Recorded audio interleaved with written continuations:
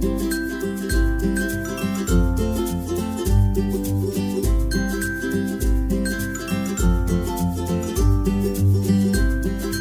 to Couch Buddies. I'm Kia. And I'm Michelle. And we're continuing our Hitchcock Palooza.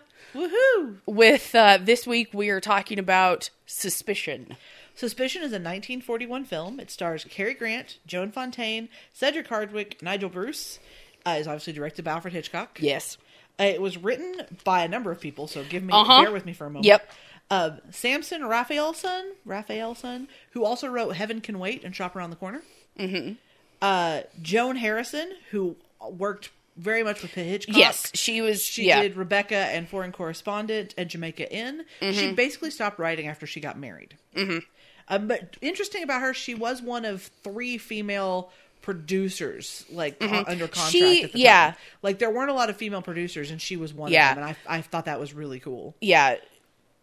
And then, the biggie, Alma, is it Reveal, whatever. Alma Reveal, yeah. Mrs. Hitchcock. Yes. Like, she was his chief collaborator. Anything he wanted to make, he ran by his wife first, which I think is an excellent idea, and I am on board with this.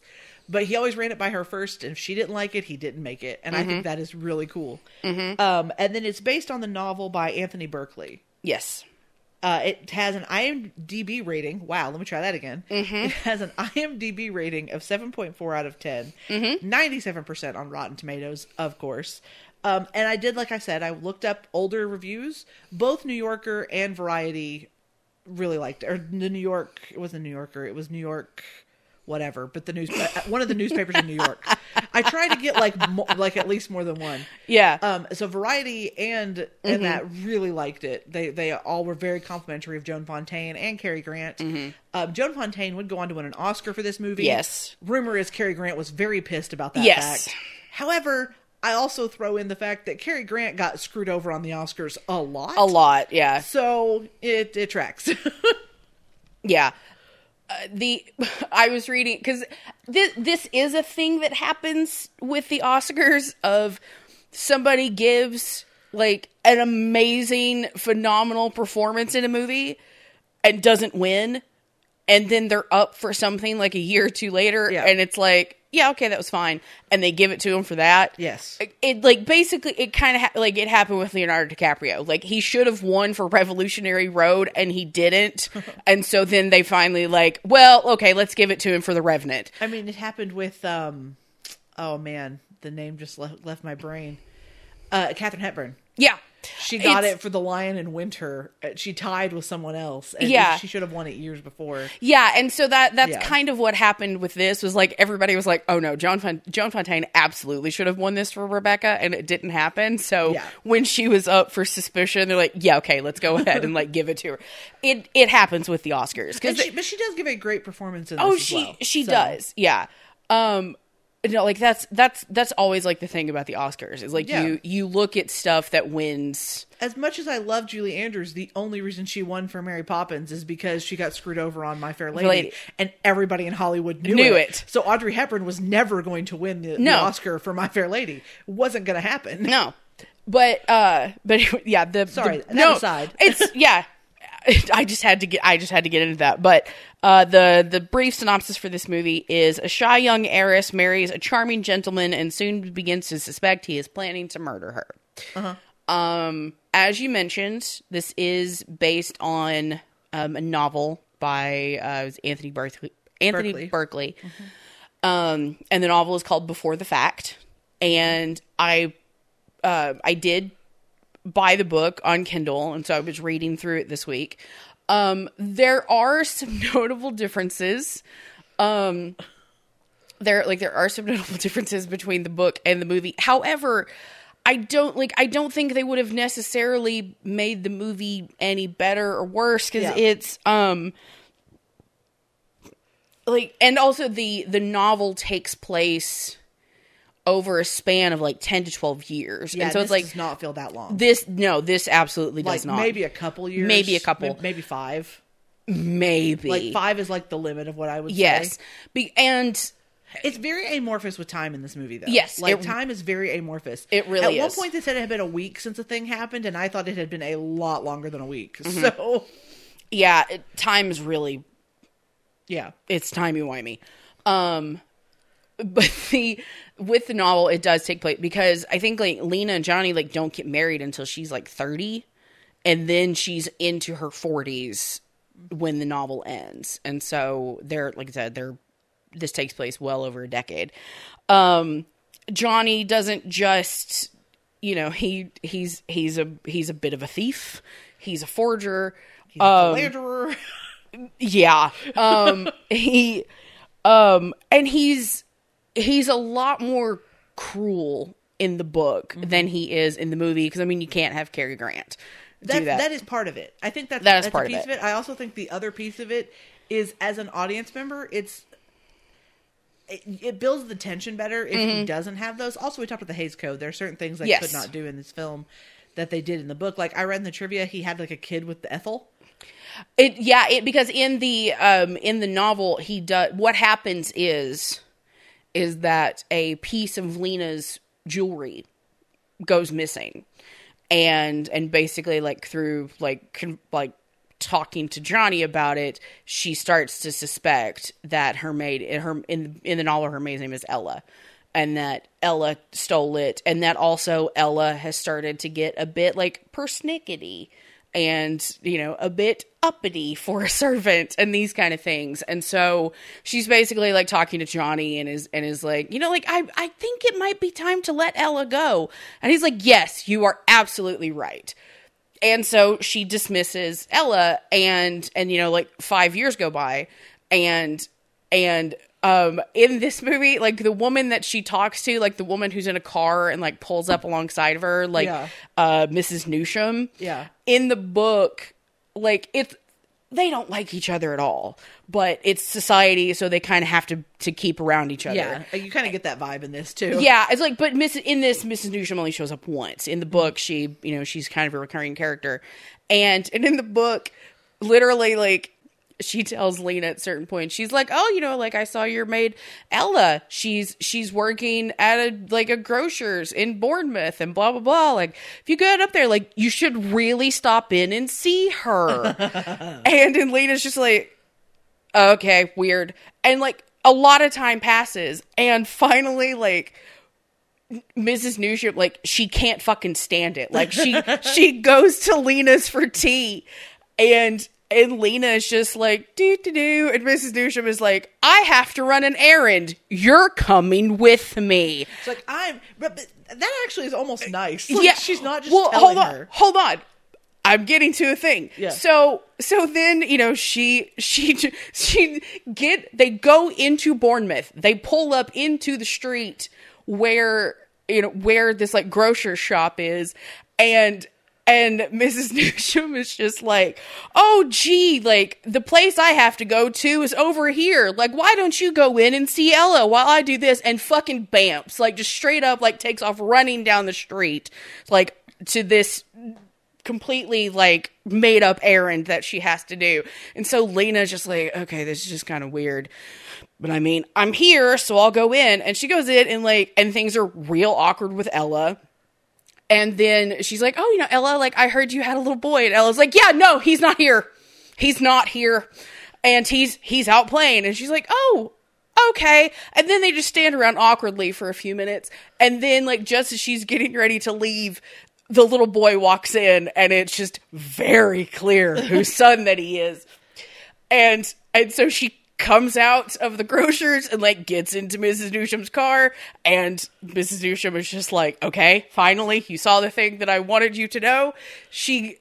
They don't speak a word. They continue home, and then they're like, okay, great, now you know this thing, bye. And like, she drives off. So now Lena, she's at home by herself and is like, oh, okay, so okay, this is all Johnny's doing, so I'm probably going to guess that it wasn't Ella who stole my jewelry, that it was him, and he just used Ella as all this going on to, like, get her out of here.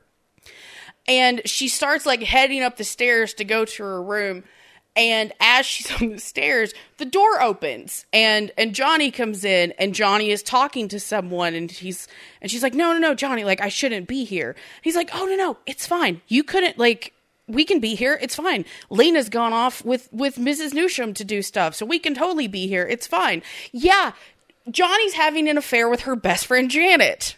Yeah, that's Johnny. Yeah. See, and well, hold on. And then, played. yeah. And then, but then it comes out, hold on, like, I have, so she just kind of, like, sneaks away, and, like, I can't handle this right now.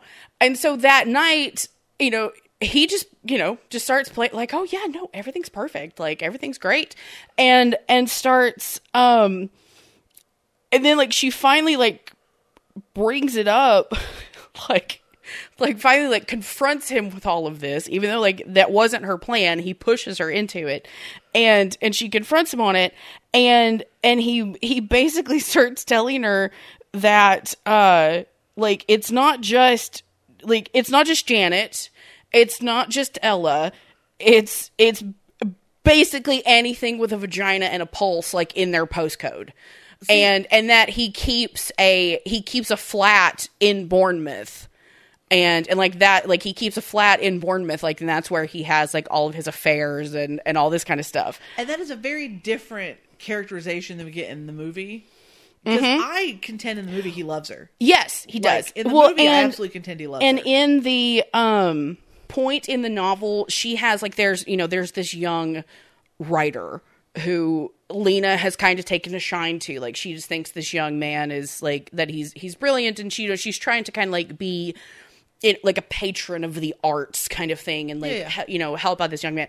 And so at this point, like, when Lena is basically like confronting him with, okay, so you've slept with basically everybody in our county, and he's like, oh, well, what about you? And she's like, I'm sorry, what? And he, like, and, you know, and he's telling her, he's like, well, you know, like you're bringing all this up to me, but you have, you know, this young man, like, you can't be a hypocrite. And she's like, okay, what? And that's what he tells her. He says, you know, deny it if you like. It's like, but you don't think I don't know how any woman of 35 will fall for a young man who tells her that she doesn't look as old as she does. It's like, it used to make me laugh to hear him laying it on so thick. But as I say, I didn't mind. And so now she's like, she's just beside herself with rage. She's like, no. She's like, but even if it had been true, it's like, it seems like you wouldn't have minded just as long as you could go on getting money out of me. And he says, of course. It's like, of course. What do you think I married you for? She's, oh, it's come to that, has it? Yes, I think it's about time you had a few home truths too. So as we're going in for home truths this evening, apparently, I'm starting to get a bit sick of the I'm starting to get a bit sick of smarming to you for your damned money that you're so mean with. I'm afraid, my dear, I never really cared two straws about you. After all, I do like my women to be pretty. But I took you in all right, didn't I? Good Lord, your people knew well enough what I was after, but you were so conceited you never guessed. Really, my dear girl, what use do you think a woman like you would have been to a man like me without your money? I believe you're under the impression that you've been what they call a good wife to me. Well, all I can say is I'd sooner have a wet fish in my bed. See, and I appreciate they didn't do that in the movie. It does make it, even because the ending has changed as well. Mm-hmm. But if the ending had stayed the same, even it would have made things much more clearly good and bad. Mm-hmm. In the movie, Johnny is just devil may care. Mm-hmm. He admits to being a playboy before they ever get married. Yes. He's a gambling addict for sure. But he does, at the end of the day, love his wife and want his wife to think well of him. He's just in a tough spot because he's done something remarkably stupid. Yeah. And so yeah, it's an interesting, like, I'm kind of glad. We'll talk about the movie, but I'm kind of glad they didn't go that route. Yeah. Because I think it makes us more in her mindset about it. Yes. Like, we're more divided. Granted, it's also Cary Grant, so, like, audiences were divided. That was kind of the whole thing. And like I'm going to go ahead and kind of I'm just going to get like all the book stuff out of the way. So when it gets to the point of, because in the movie, and because the movie has like a very limited amount of time to kind of get us from point A to point B, so the breadcrumbs are a little bigger. Yeah. And so it makes things like very clear and very direct.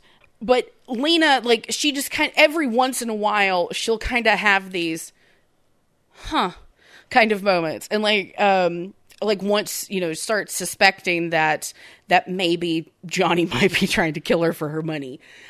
Because it doesn't do it in the movie. But in the book, because in the movie we have the whole, like, she suspects him of killing Beaky, his friend. In the novel, she suspects that, but she also has the suspicion that he killed her father. Which could put in this movie at some point too. But yes, yeah. well, because everything like with her father happens off screen. Yeah. In the novel, they go to her parents for Christmas. Her father has like a weak heart and, like a history of hypertension and all this. And he's been told by his doctors, like, you shouldn't drink, don't overexert yourself. And, because this was of a time when after dinner, the ladies went into the sitting room and the men like went and had cigars and brandy. Yeah. And so the only men, it's Johnny and General McLeodlaw and Lena's brother-in-law, because Lena has a sister in the book. And so the general he can't find his glasses. And so the brother-in-law goes to look for the glasses. And in the time while the brother-in-law is gone, the general has a heart episode and dies. And so Johnny was the only one in the room. It's not until like 4 years after her dad is dead that Lena comes across like a notebook, and Johnny has like written down like the specifics of the maladies that her father had. And in these descriptions, it's saying, no alcohol, no overexertion, eat well, these kind of things. And so it's Christmas. They've overeaten. He drinks way more than he should. And so she suspects that Johnny got him to overexert himself and that killed him. But, she can't prove it. And so then it's, a couple of years after that, the thing with Beaky happens. And then once Beaky is dead is when she starts to suspect that, he's trying to kill her. And it comes in just these kind of little moments. But the thing, and like, I don't care for the way that the book is written in a lot of ways, just because it all is from Lena's point of view, and she is kind of an unreliable narrator.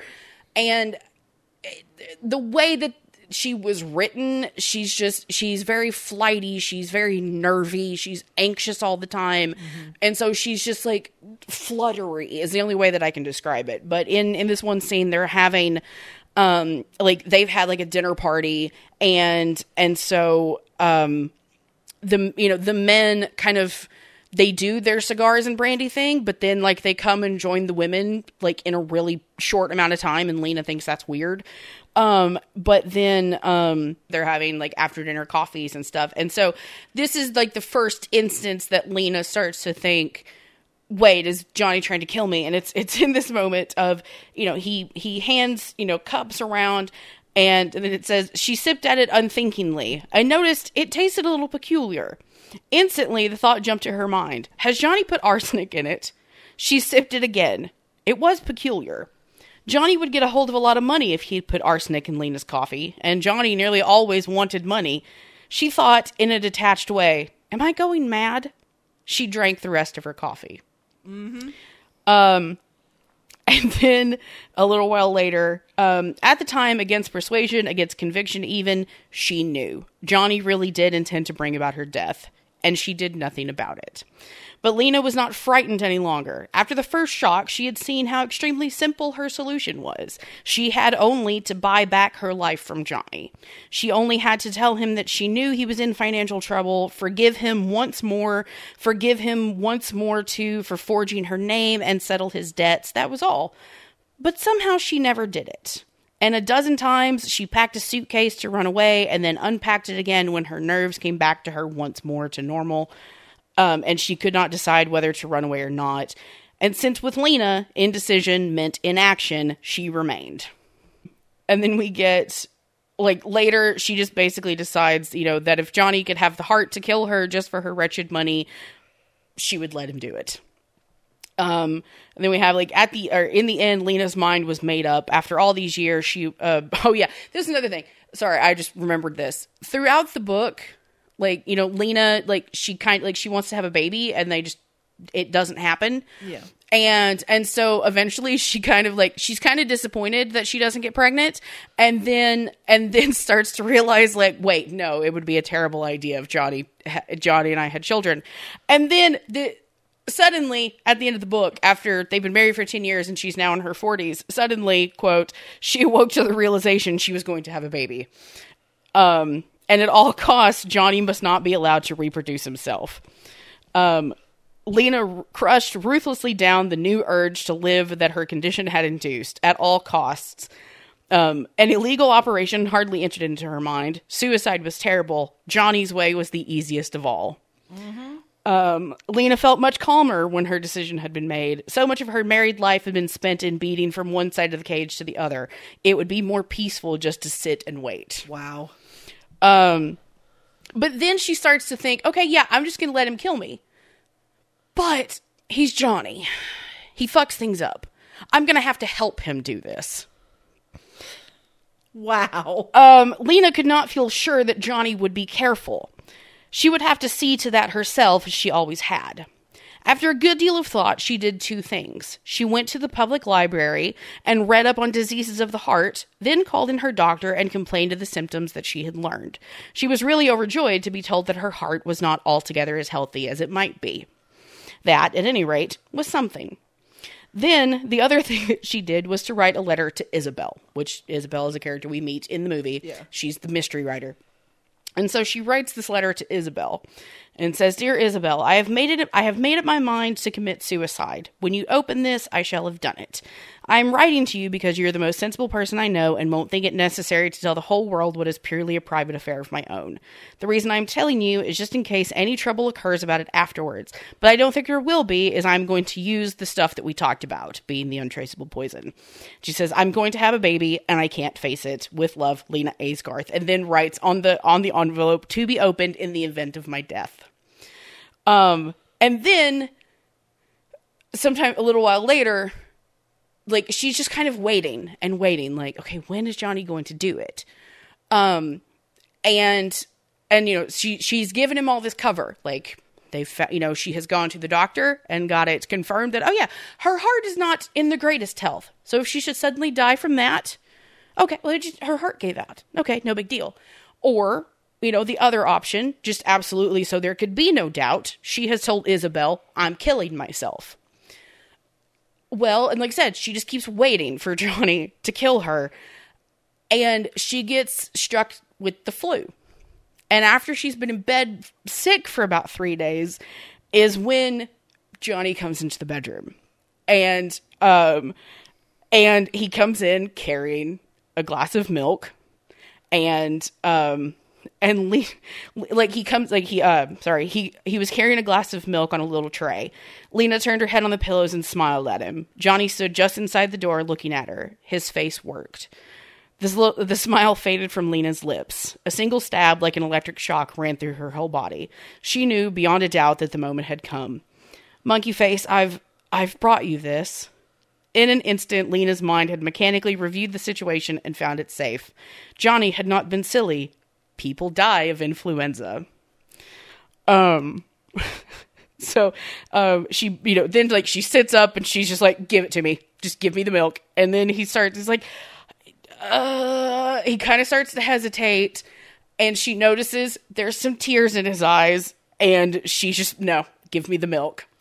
And she takes it, she drinks it, she asks him for a kiss, and after he kisses her, she tells him, you know, "Now go."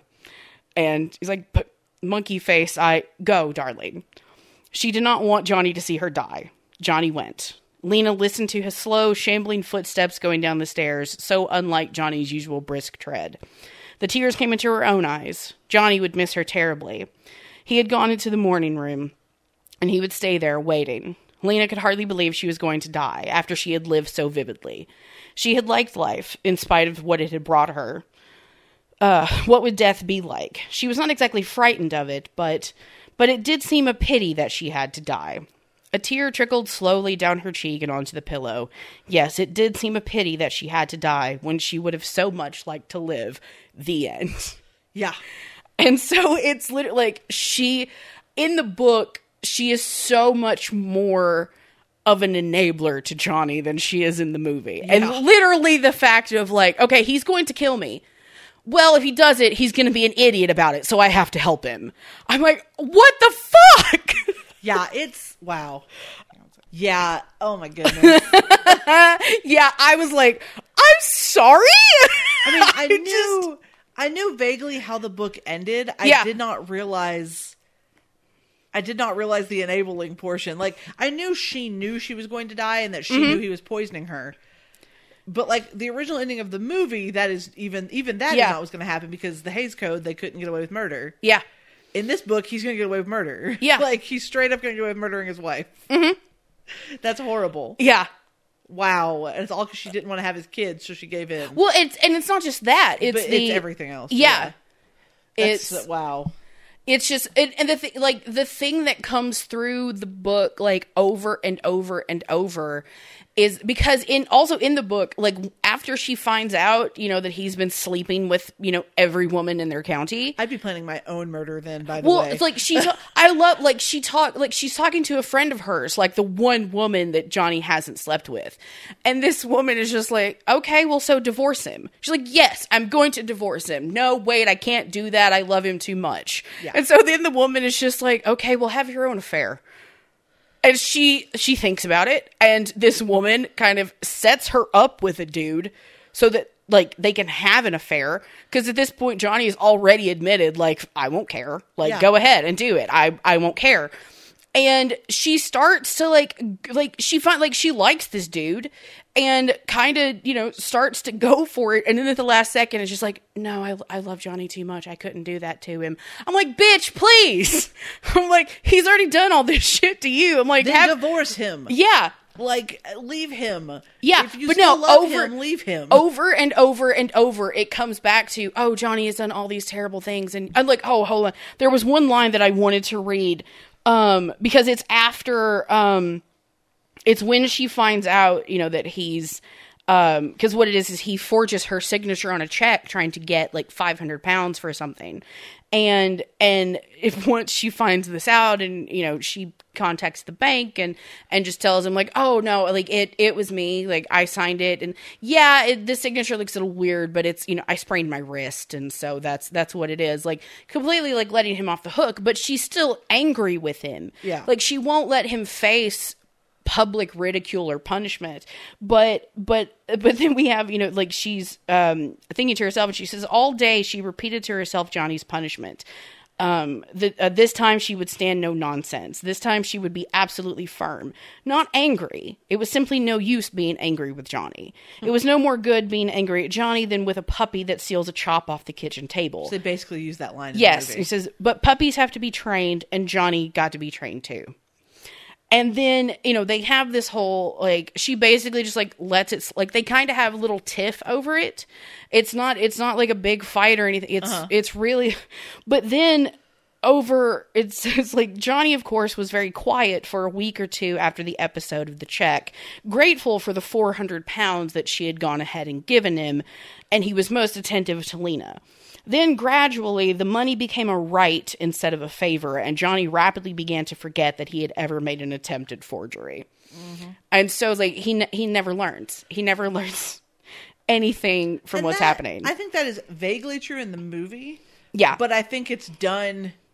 Because they change a lot in the movie, and we'll get to this in just a like, second. It's vaguely true in the movie, but even, like, over the course of the movie, it's like, by the time, like, we get to the end, we do see, like, okay, like, he's grown, like, he has changed some. Has he? I mean, it's left up to interpretation. It's true. I want to say he has, because Cary Grant, and I love him Cary Grant. Also, I think it's funny, this is just talking about, like, the movie a little bit more now. Yes. I just wanted to, like, get all of that kind of out, and I knew that you know, like, you hadn't read the books. Like, I just wanted to, like, okay, here's, like, some of the differences. Like, he's real shitheel in the book. And some of the trivia on IMDb gave me some of that. Like, the thing about the kid with the maid and stuff like that. Oh, well, at one point, like, you know, because she only gets... Like, she only, you know, she gets, like, an allowance, like, from her father and things like that. And so then, like, he kind of, like, has to negotiate with her how much of that she's going to give him. And it's for things like, you know, like, his, like, going, you know, on hunting trips and, you know, his membership to a gentleman's club and, you know, all these sort of things. And then, like, well, and then there's the upkeep on the car and she's like, well, you know, how much does, like, upkeep on the car cost? And that's when he's like, oh, yeah, about 400 pounds.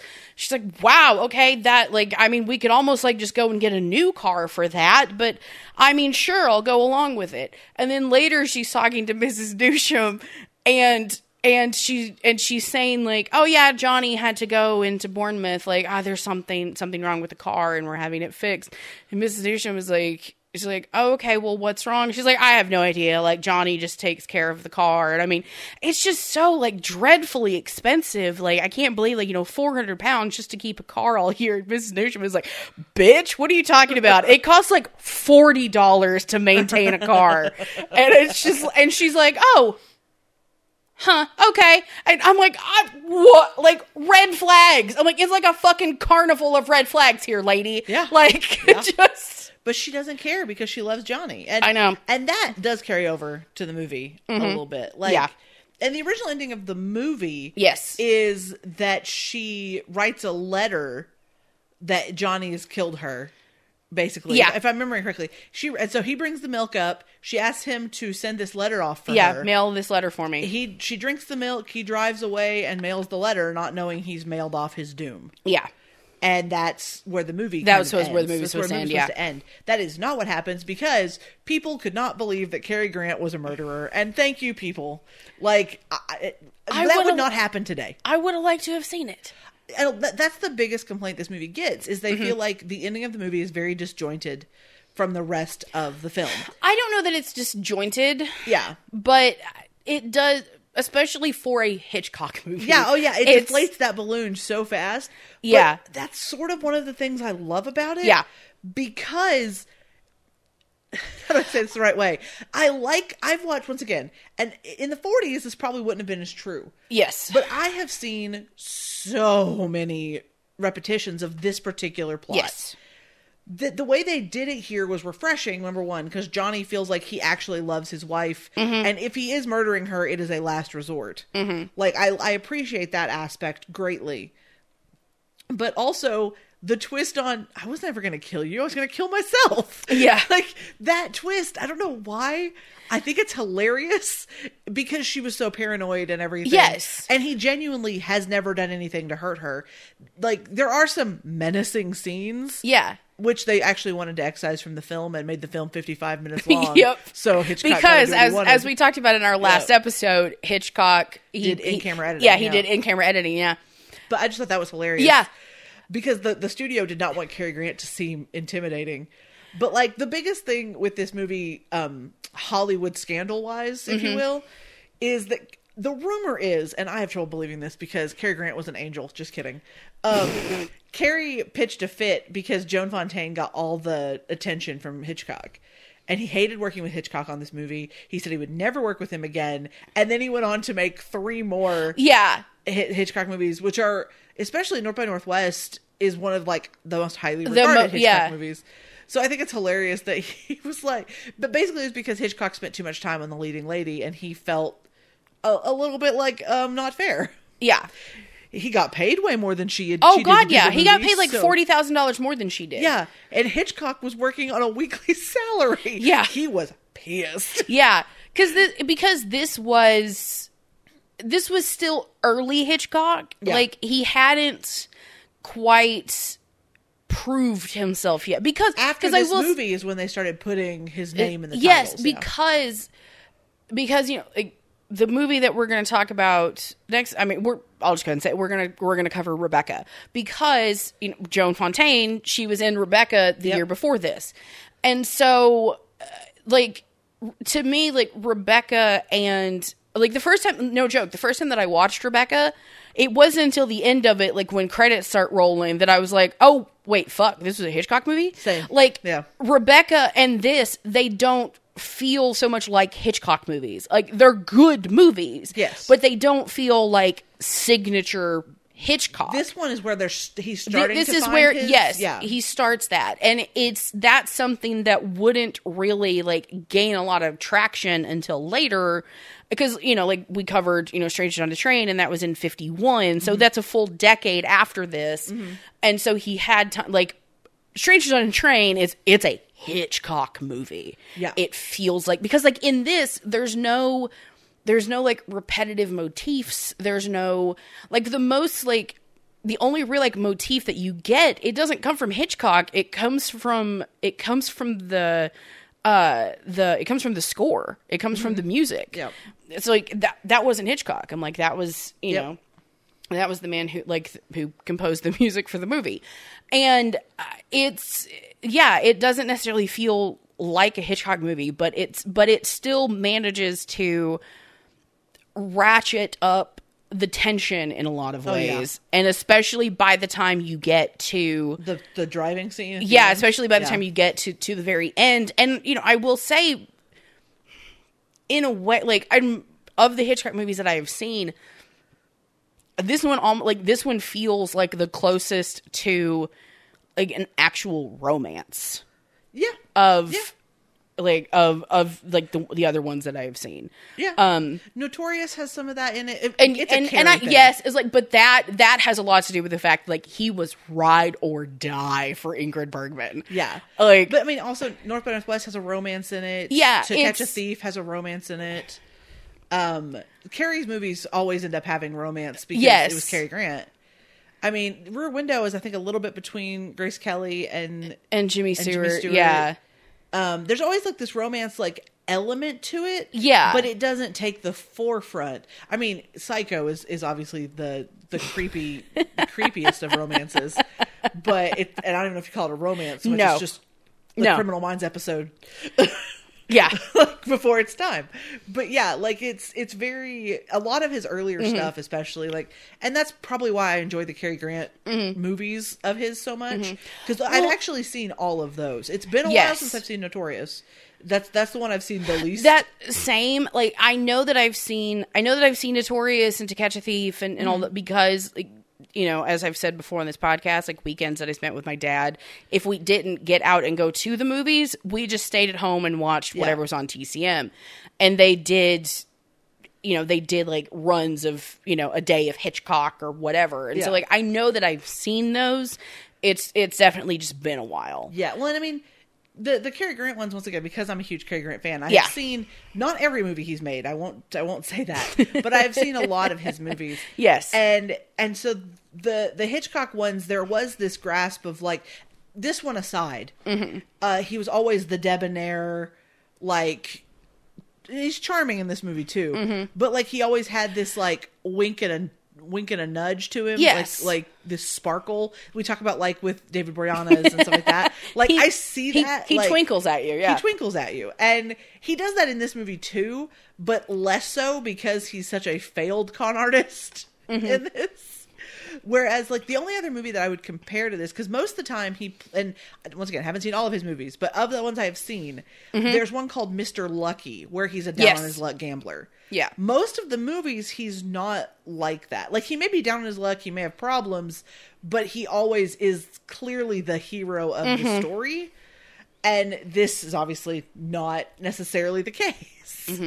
But yeah, so it's an interesting, like, this one, because once again, it's so early in Cary Grant stuff, even because his, like, he would get more and more, because he did Indiscreet, he did Notorious with Ingrid Bergman, he did the movies with Hepburn. His movies with Hepburn have a special place in my heart.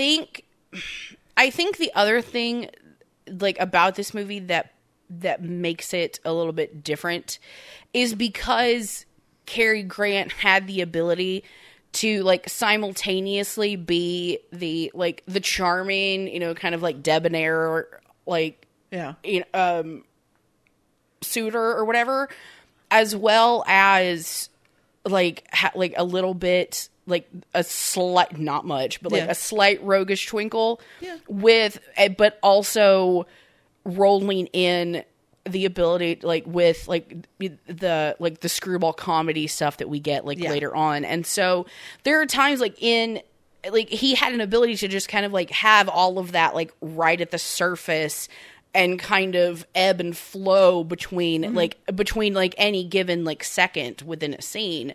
And like, whereas like Jimmy Stewart had a little bit of that, but he didn't have the same grasp on it that Cary Grant did. And Grant started in vaudeville. Yeah, he did. That's a huge piece of that. Well, and yeah, it's just, and the other thing about this, There's something about his energy in this movie. Sorry. Yeah. Like, he does have, like, this, like, I'm not going to sit still for more than 10 seconds. Yeah. Except in scenes where it's just me and Lena. yeah.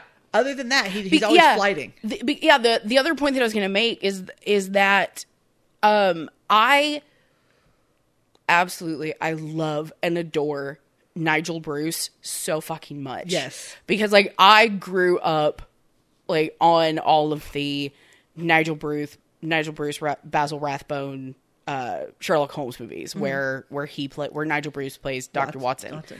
And I love them so much. They're like Hound of the Baskervilles is one of like my comfort movies. I like if I'm sick or whatever, I will put it on. It's just I love it. And in this, this actually like this came out like a couple of years after like Hound of the Baskervilles and Adventures of Sherlock Holmes. So, like he was already established as Dr. Watson when he did this movie. But there is something like you really buy in this movie that Beaky and Johnny, that they were they were at, like Eton or something like that together. They've been buddies for a long that time. they've been buddies for a long time. And because, Nigel Bruce, he had that kind of, playing the kind of sidekick character to the lead. He does that so well in this movie. Beaky is 100% Johnny's sidekick. Yeah, and I love it. He brings something to and the fact that it doesn't really get as much into it in the book, but in this, like, there's like a genuine affection between Beaky and Lena that really sells a lot of this movie. The family dynamic, yeah. Yeah, it really sells it. And so like you like it adds an element to it. And like the first, like, because I only watched this, like I had seen it before, but I borrowed it from the library a few months ago and was just like, God damn, I like this movie. Yeah. I would say this and Notorious are the two I've seen the least of the Cary Grant Hitchcock movies. But I saw Suspicion more recently than Notorious, actually. Yeah. But yeah, it's a different... Yeah, rewatching it last night, just something hit me of like, there's a lot of this that doesn't work without Beaky. Yeah. And again, like there are moments like in scenes of like where like Nigel Bruce, like Beaky is just kind of like rambling on and you just see like the amusement on Cary Grant's face and I love it. It's like what I talked about when I talked about him and Hepburn. Yeah. He likes to just watch somebody and yes, at least as a character, usually his characters like to just watch and laugh and enjoy people. Like, and so, yeah, he and Beaky have that. He's a bumbling fool, but I love him. Yeah. And like, that's the thing about, like, Joan Fontaine is good in this, and her mounting paranoia and stuff is fabulous. Yeah. The way that, like, and we're going to get into it as part of the movie, the way that she, like, rationalizes things to herself and stuff is so obvious and so good. But the way, like you were talking about with Cary Grant, like, he has the screwball stuff right on top. But there is this, like, menacing thing that can come through. He didn't get to play it often. But in this movie, like, he has that, like, affable good guy on top, but you can see lurking underneath there could be something more sinister. Yeah, I was watching some of the special features of like a special feature, like a featurette on the DVD, and I don't remember who it was. It was either like a film historian or because they had like Robert Osborne and I know, like I heard his voice. I heard his voice like before it cut to him, and I was just like, Oh, Robert Osborne. The voice of my TCM childhood. I know. Oh. But like, so it had him and, you know, like director, like Peter Bogdanovich and they said like film historians and people, you know, like all like kind of talking about this movie. And one of them like made the point, like the thing about Cary Grant is that, you know, like with his coloring of like, you know, like the very like tan, like, you know, he's very tan, but, you know, like, but with like the darker features and everything kind of juxtaposed with the very like jolly kind of affable persona, that having that juxtaposition kind of made him like an ideal Hitchcock lead. It's true. Because, yeah. And I was like, oh, damn, I never thought about that. Like, that's actually a very good point because it is that, like, that level of like duplicity, like that is, or like duality, like that is that is a very Hitchcock thing. And, you know, combining that with, you know, we talked about, you know, like the Hitchcock blondes before. Yeah. Having that, like, Joan Fontaine, she's very much a Hitchcock blonde. Yes. Of, you know, someone who's very, you know, like someone who's just very kind of, you know, frail and kind of, like needs to kind of be looked after, like to an extent, but has, you know. I think that's the hardest thing for me with this movie is I love the Cary Grant movies where the woman is giving just as good as he gives. Yeah. And that doesn't happen because that's not the characters. That's not the character. That's not the characters. And see, I like it. It was interesting. It provides a different side of both of those people. And see, and that's like one of the reasons why I like it is because it basically immediately after I finished this movie, I was just like, God damn it, now I want to watch People Will Talk. Because I love People Will Talk. I know, because that is a movie where, and it's like with this one, like, yes, like Cary Grant, like I did not put that together. Yes. Oh my God, that movie and this movie have some similarities. Yes, because as much as I love the Cary Grant, like his leading ladies, like being, you know, like equal to him and like the, like just the equality and like the back and forth and like the very like screwball banter the stuff. Screwball, like the ballsy women. I love that because like, yes, I'm like Cary Grant, like he could keep up with the best of them. And like they work so well because it is such a give and take. But I always like, you know, the thing that's just different from that. Like, as you know, as much as I love, yes, like the thing that you're good for, it's great. Feed me. I'm here for it.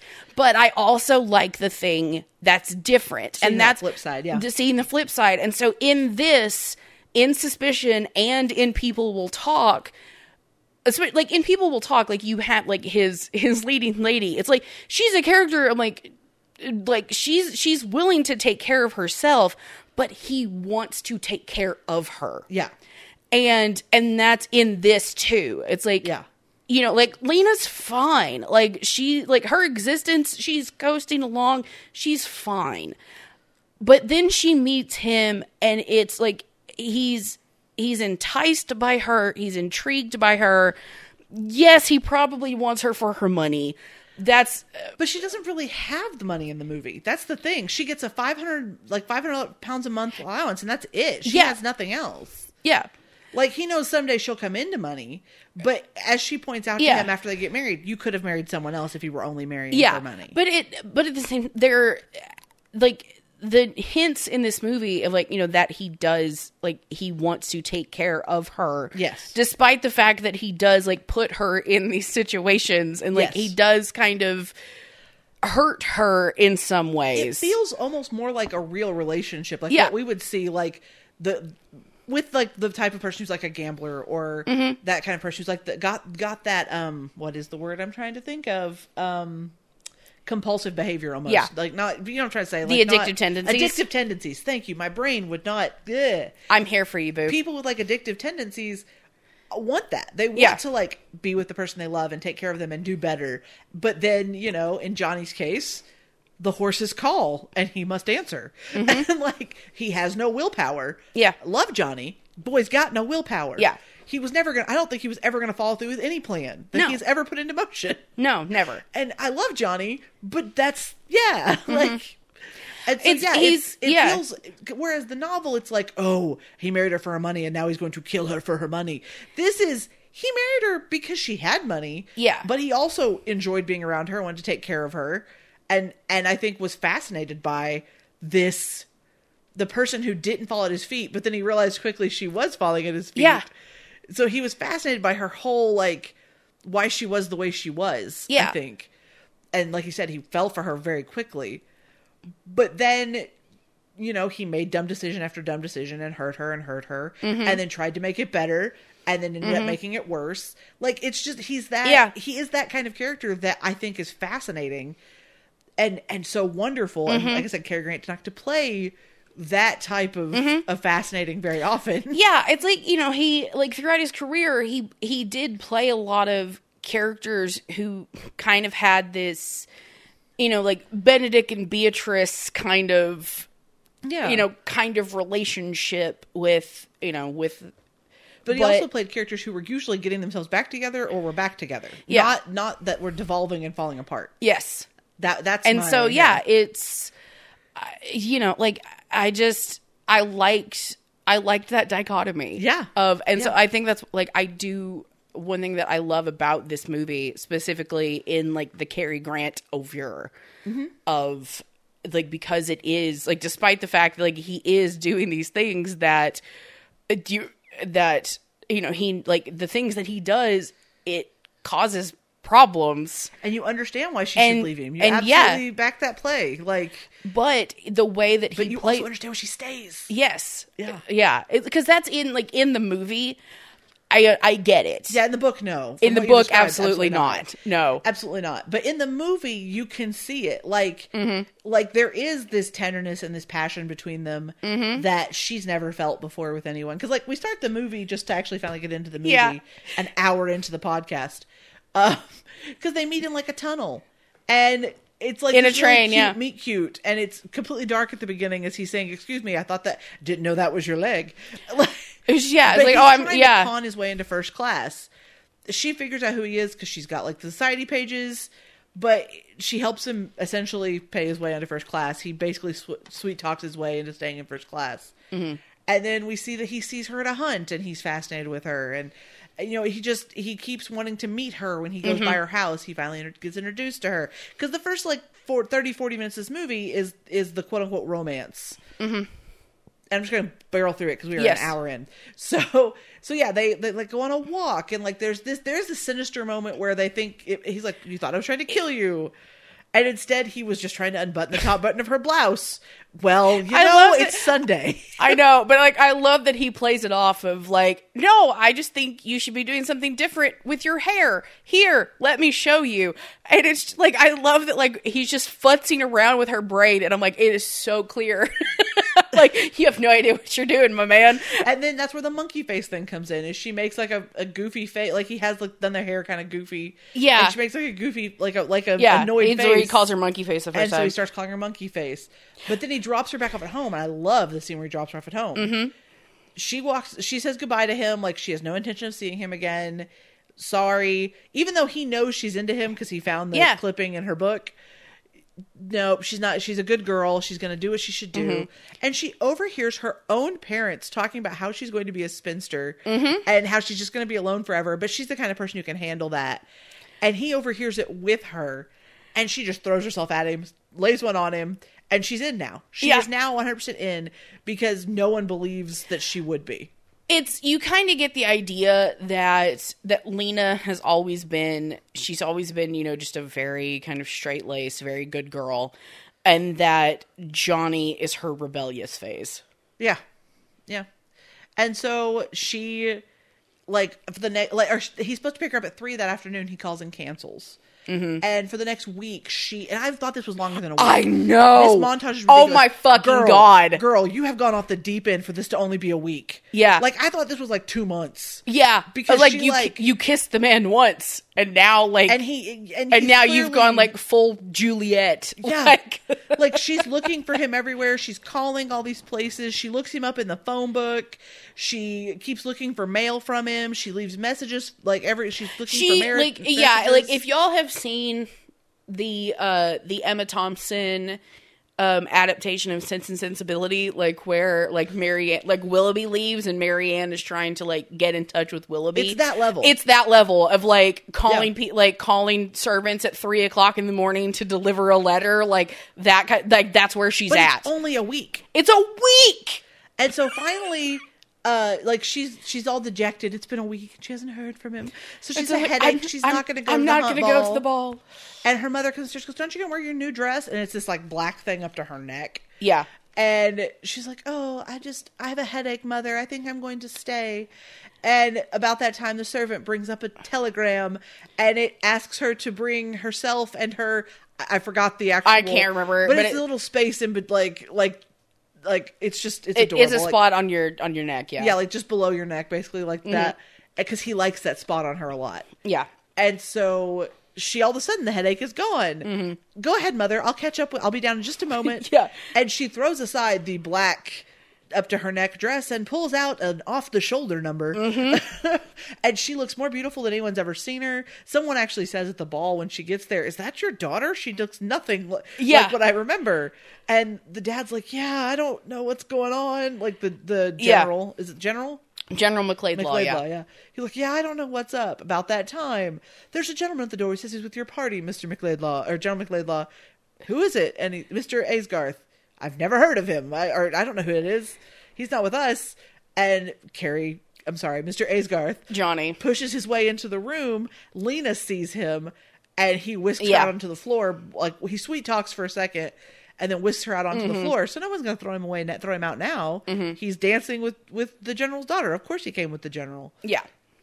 And then he immediately whisks her out the back door to the car where they go on a drive.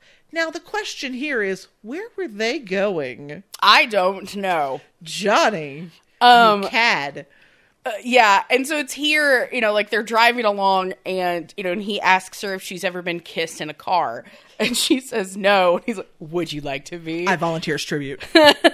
Choose me. And so, they kiss, and then, I can't remember like the exact dialogue, but she basically asks, have there been many other women? And he says, "I'm afraid so. One night I couldn't sleep, so I counted them the way that you count sheep jumping over a fence. I think I passed out on number 73.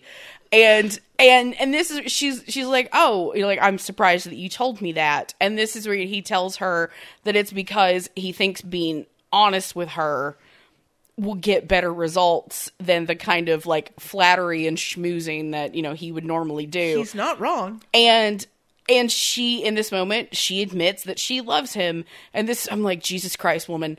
It's been a week. It's been a week. Like, this is that Ophelia. Calm down. Yeah. Julia, you met him Friday. It's Saturday.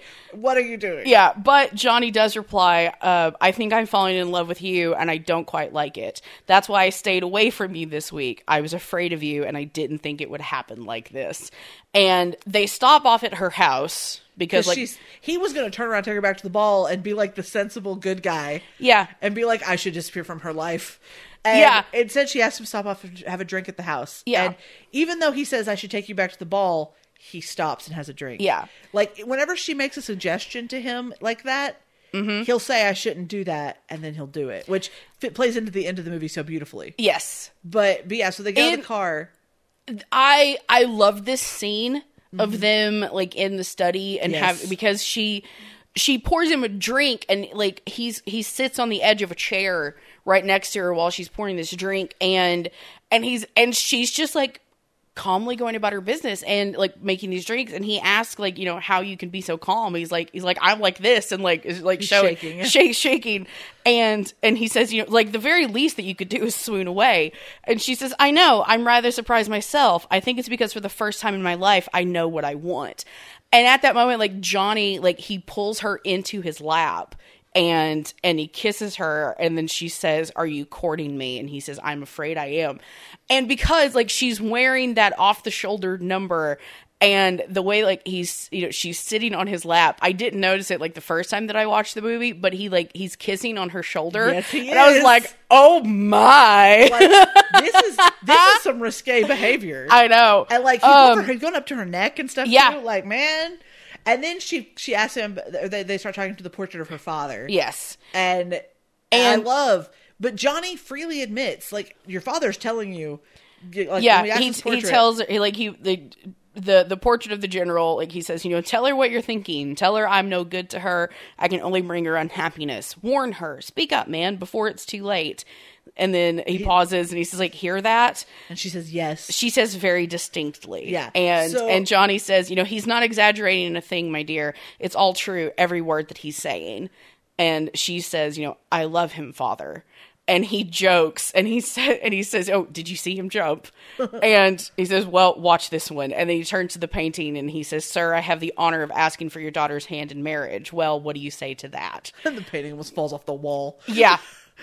But I love this aspect of Johnny, before they're married, is actually totally honest with her about, like, yeah, I'm not good for you, and this is not a good idea. I know we love each other, but this is a bad idea. Yeah. And she says, that's okay, I'll do it anyway. It doesn't matter if my father agrees or not.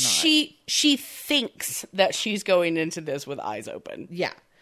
I mean, she sort of is. Just there's one big, like, red check that probably needed to be brought up. But the next, like, she leaves the next morning, they elope.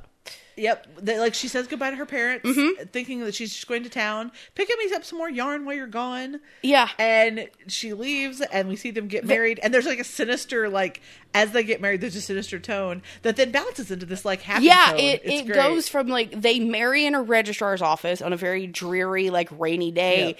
And it does have, like, these very, like, the dark, beginning of the, like, chords, like, these very, like, dark overtones. And then, as you said, like, bounces straight into this very, like, upbeat montage of, like, the, places they've honeymooned in Europe. And then, then they head home. And they're at this extravagantly beautiful home that Johnny has rented and furnished. She brings up a couple times, like, are you sure we can afford this? And he just breezes over her at first. Totally breezes over her. The guy who's decorated the house asks what to do with the bill. He goes, oh, just leave it by the front door, old man. Yeah. And the guy's like, okay, great. I'm going to get paid. Yeah. It's like you find out, like, he's done all of this on credit. Yeah. And that he borrowed £1,000 for them to go on their honeymoon. And she's like, well, I'm sorry, what? Yeah. She's just like, didn't you have any money of your own? He goes, no. Well, see, here's the thing. I honestly think she'd have been happy living in a shack with him. Like, and she does get £500 a month, so they could have figured something out. But okay, this moment here is because he, like, when she says, like, didn't you have any money of your own? And he goes, no, not a shilling. And that's when, like, she mentions, like, it's, like, clicks into place how he's always avoided the subject of money. And like, he tells her he's been broke all of his life. And she calls him out on, like, why did, you rent, like, such, like, this extravagant home? And that's when he's like, okay. He's like, I was supposed to let you live in a shack? He's like, because that's all I would have been able to afford. And he says, but, you shouldn't worry about that because you're going to come into plenty of money someday. And he smiles when he says that.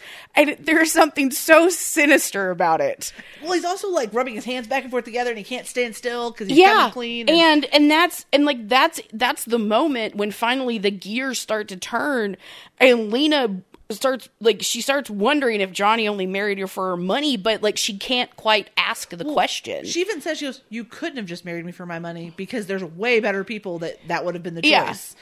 Because Johnny could have probably gotten anybody with that debonair smile. Yeah. And she says, well, the little bit of income that I have, like, it's never going to pay for this life. It's never going to pay for this. And he's like, oh, well, what about your father? And she's like, okay, there's no way that you could possibly be happy, like, living off your wife's income. And he's like, oh, okay, well. And then she mentions the 4-letter word. Work. Yep. Well, but the other thing is her father didn't even come meet them at the station. Mm-hmm. Her mother did, but her father did not. Mm-hmm. And so her father clearly is not approving of this marriage. Mm-hmm. But her mother calls. And because her mother did meet them at the train station. Well, as they're sitting down to discuss what work Johnny can get, because she's going to get him a job, and that is the way it is going to be. Mm-hmm. And Johnny is like, okay, yeah, sure. Yeah. And I love, like, he's trying to wheedle out of it. Because he's like, okay, like, do you know, like, what it takes, like, to get a job is, you know, like, an I need to have been Yeah, like, that basically, like, even the most, like, blue-collar job, you know, you have to have, like, apprenticeships and all, like, and it's years before you can even, like, strike out on your own. And, you know, but then her mother calls, and, you know, her mother says, you know, like, she talked with Lena's father, and she talked about, you know, how happy Lena seemed, and that kind of seemed to sway the general. And the general gets on the phone and talks to Lena. And he talks to Lena, and so he's sending over a wedding present. And Johnny, once again, is, like, doing the whole, like, rubbing his hands together, like, oh, goody, goody, goody, like, what are we gonna get? And he's sorely disappointed when it turns out to be 2 antique chairs. Well, and as they're talking on the phone, he's telling Lena, Johnny is like, tell him we'll have him over for dinner. Tell him this. Tell him I've got a lot of opportunities. Like, tell him da da da da. And so she's like, oh, you sent the chairs, and she's so touched. Mm-hmm. These chairs mean so much to her, and it's evident from the moment. Like, Johnny puts his feet up in one, and she just gives him a look and is like, no, beat down. Yeah, and he like, okay. Then he gets the phone and talks to the general, and he on the phone says he has, because the general is kind of grilling him about a job. And he's like, my cousin, Captain Melbeck, yeah, has asked me to take over management of his estates, and I think I'm going to say yes. Mm-hmm. And they hang up the phone, and she's like, why would you lie about that? Like, she's got disappointment written all over her. And he goes, I didn't lie, dear. And he pulls the telegram out and shows her. He's like, well, what? You've had this all the time. Why didn't you say something? He's like, because I never dreamed that I'd actually be taking it. Yeah, he's like, I don't want to do this. Yeah. But he said, you know, to make her happy, he's going to take this job. And it's sometime later. We don't know when, because as we talked about, time is amorphous in this movie. Yes. Lena comes home and finds Beaky Thwaite in her living room. Yes. Beaky, as we mentioned, played by Nigel Bruce. And so, you know, Lena is saying, it's like, oh, you know, Johnny's at work. You know, he'll be home soon. By the way, have you seen 2 chairs? They're not in here. They were in here before. Yeah. And that's, you know, Beaky, like, he mentions that, you know, oh, how he ran into Johnny at the races the other day. And she's like, oh, no. Johnny couldn't have possibly been at the races because he has a job. And then Beaky, I love Beaky because, like, he's going to out Johnny shit. Yeah, like, because he straight up says, he's like, don't you believe it? Not Johnny. And that's when, you know, she notices the antique chairs are missing, and Beaky just straight up says, he's like, oh yeah, Johnny probably sold them to pay his racing debts. 2-1. And she just doesn't believe it. Because he would never do that to her. Yeah. Like, he knows how much those chairs meant to her. But, and I love Beaky because he's like, you know, he says the thing. Oh yeah, he has no secrets. Yeah, he points out, he doesn't care. Like, he will point out the elephant in the room. But then he, like, as soon as he says the thing and then realizes, like, oh shit, I just stuck my foot in it. Yeah. Like, oh dear me, I probably shouldn't have said that. But he's telling Lena, he's like, oh yeah, he's like, watch this. He's like, as soon as Johnny comes in, like, you ask him about those chairs, like, and I guarantee you, he will spin you some story. And sure enough, Johnny comes in and you know, Beaky just, you know, he's like, oh yeah, your wife's missing some chairs, old man. Yeah, and so Johnny immediately starts spinning this tale about how, there was this American at Captain Melbeck's, like, at the estate office, and he came round and he saw those 2 chairs, and he gave, you know, he gave £100 a piece for them, and there was just no talking him out of it, and he took those chairs. And that's kind of the end of it. She believes him. She lets it go. She lets it go. She goes, you really thought... But first she goes, you really thought I would sell those? He goes, I'm sorry, darling, but yeah, I thought you would. I'm sorry. Like, it never occurred to me that these priceless heirloom chairs are things that you would want to keep. Yeah. And so she lets it go. They smile. They kiss. And then she's in town the next time. And she... Talking to Isadora. Yeah, Isabel. Yeah. Isadora. Where did I get that? She runs into Isabel. Like, she's buying Isabel's new novel. She's buying it, yeah, because as we said, Isabel is like, she's the resident mystery writer. Yeah. And Johnny apparently loves mysteries.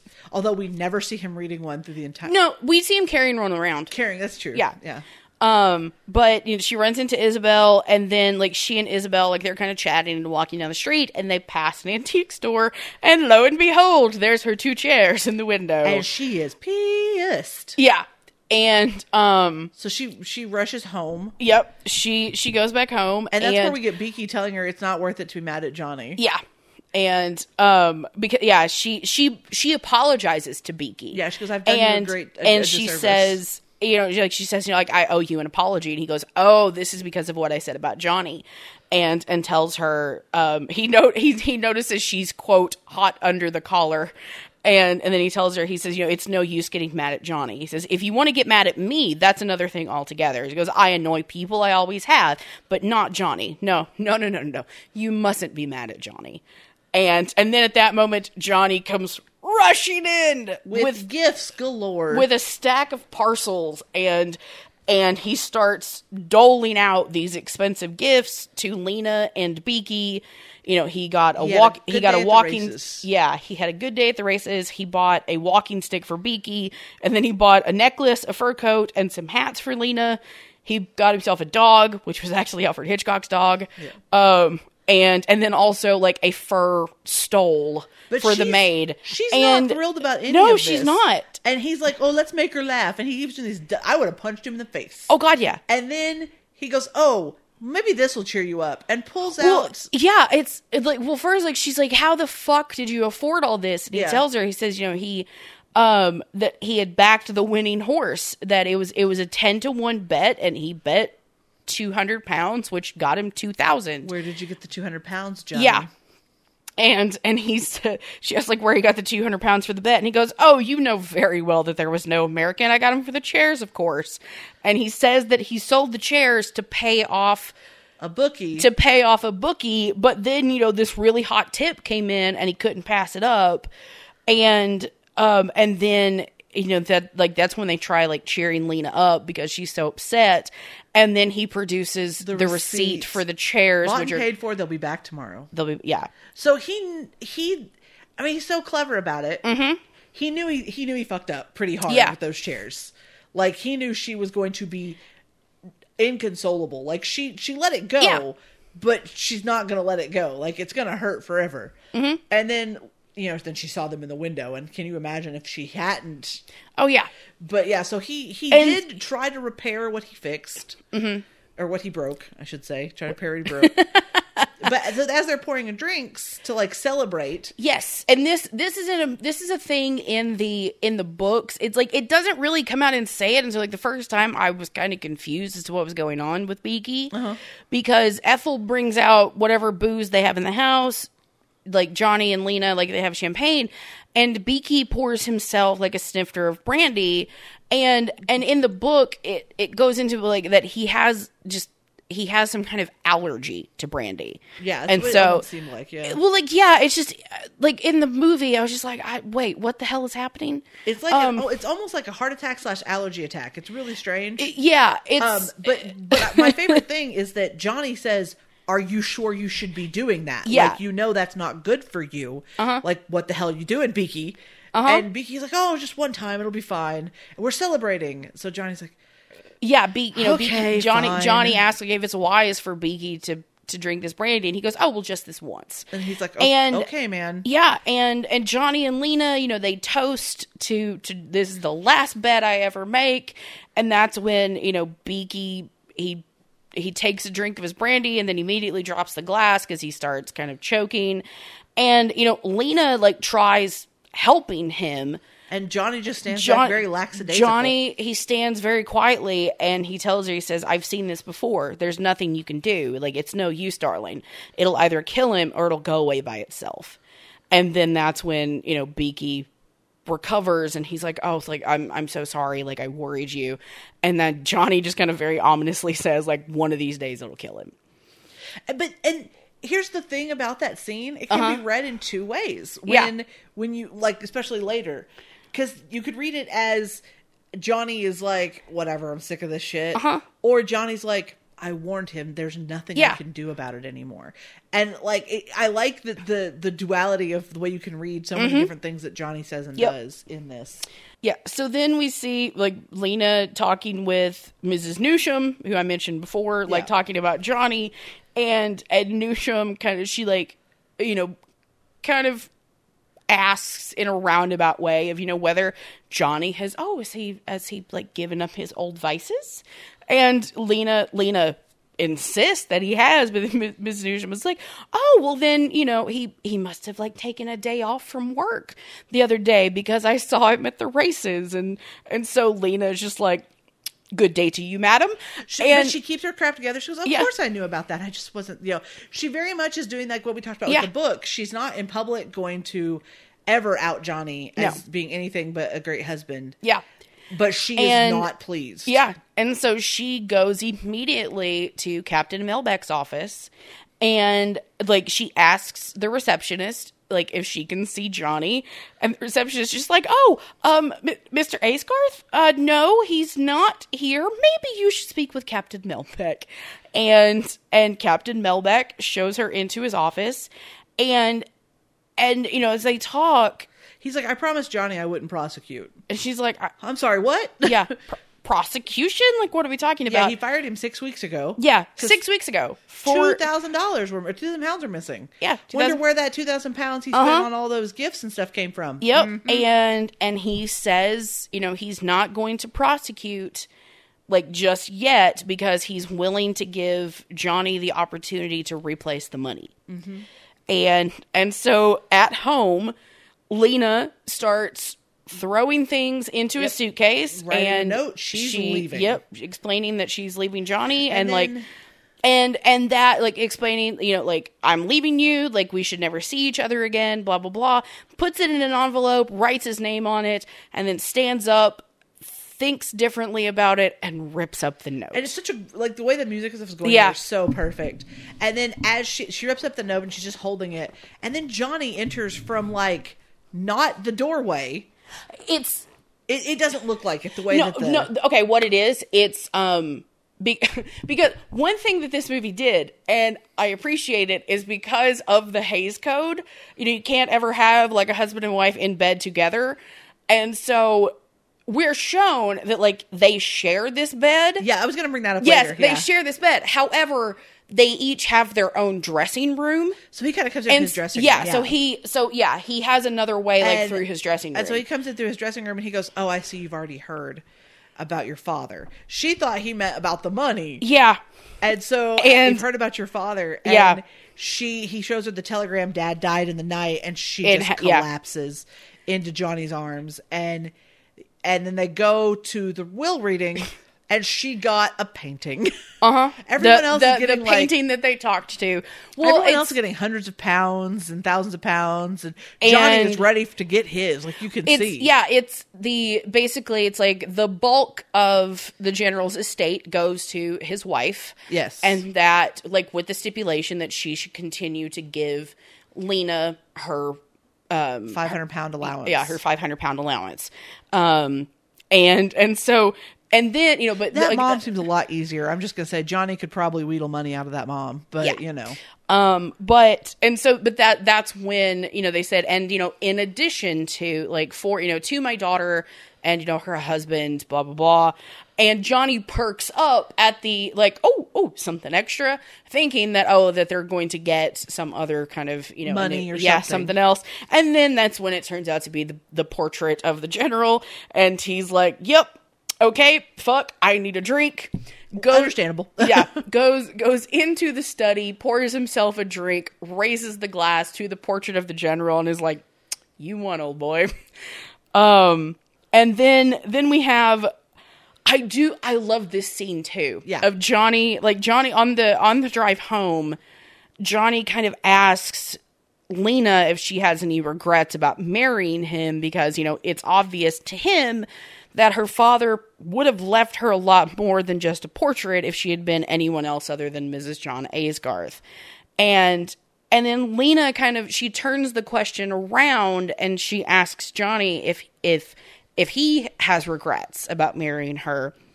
And he says that no, that marrying her is like the one good thing that he's done, and he wants to be with her for the rest of his life. And then he says, but, if she were to die first, and he just kind of leaves trails off. And she's like, wait, hold on. What if I die first? Bad time to trail off, Johnny. Yeah. And then he But then like, he changed and he turns it back around and he says, well, you never answered my question about, do you regret marrying? And she just says, I couldn't stop loving you if I tried. But she admits he goes, have you tried? Yeah, he says, have you tried? And she says, yes, once.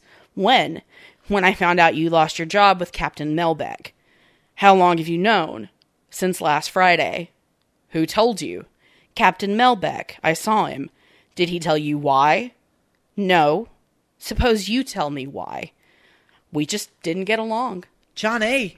Yeah. He had no problem being honest with her before she was his wife. Now he has to protect her. Yeah. And he doesn't want her to know.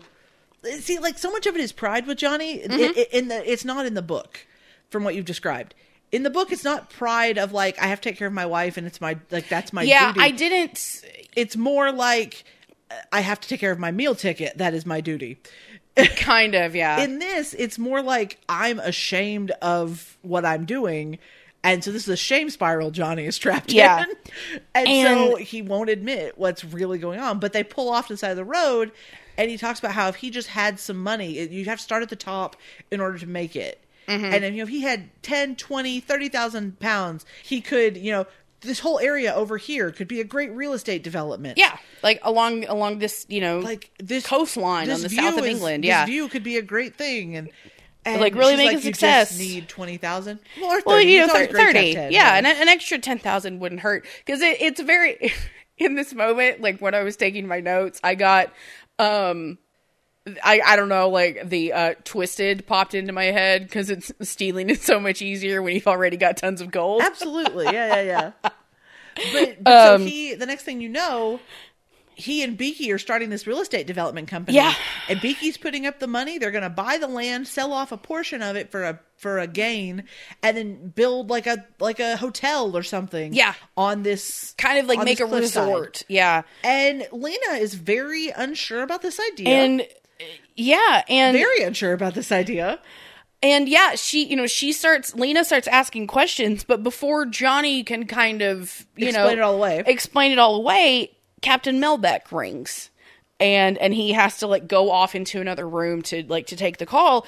And so Lena is like, okay, Beaky, you explain this venture to me. Like making sure that he understands what he's getting into. Like, she's like Beaky's family. Yeah. We're not messing with our family. And so like, Lena, like in the other room, Johnny's on the phone with Captain Melbeck and he says, no, like, I've got something on now. Yeah, I've got an opportunity on right now that'll make sure that, you get paid back within a couple of weeks.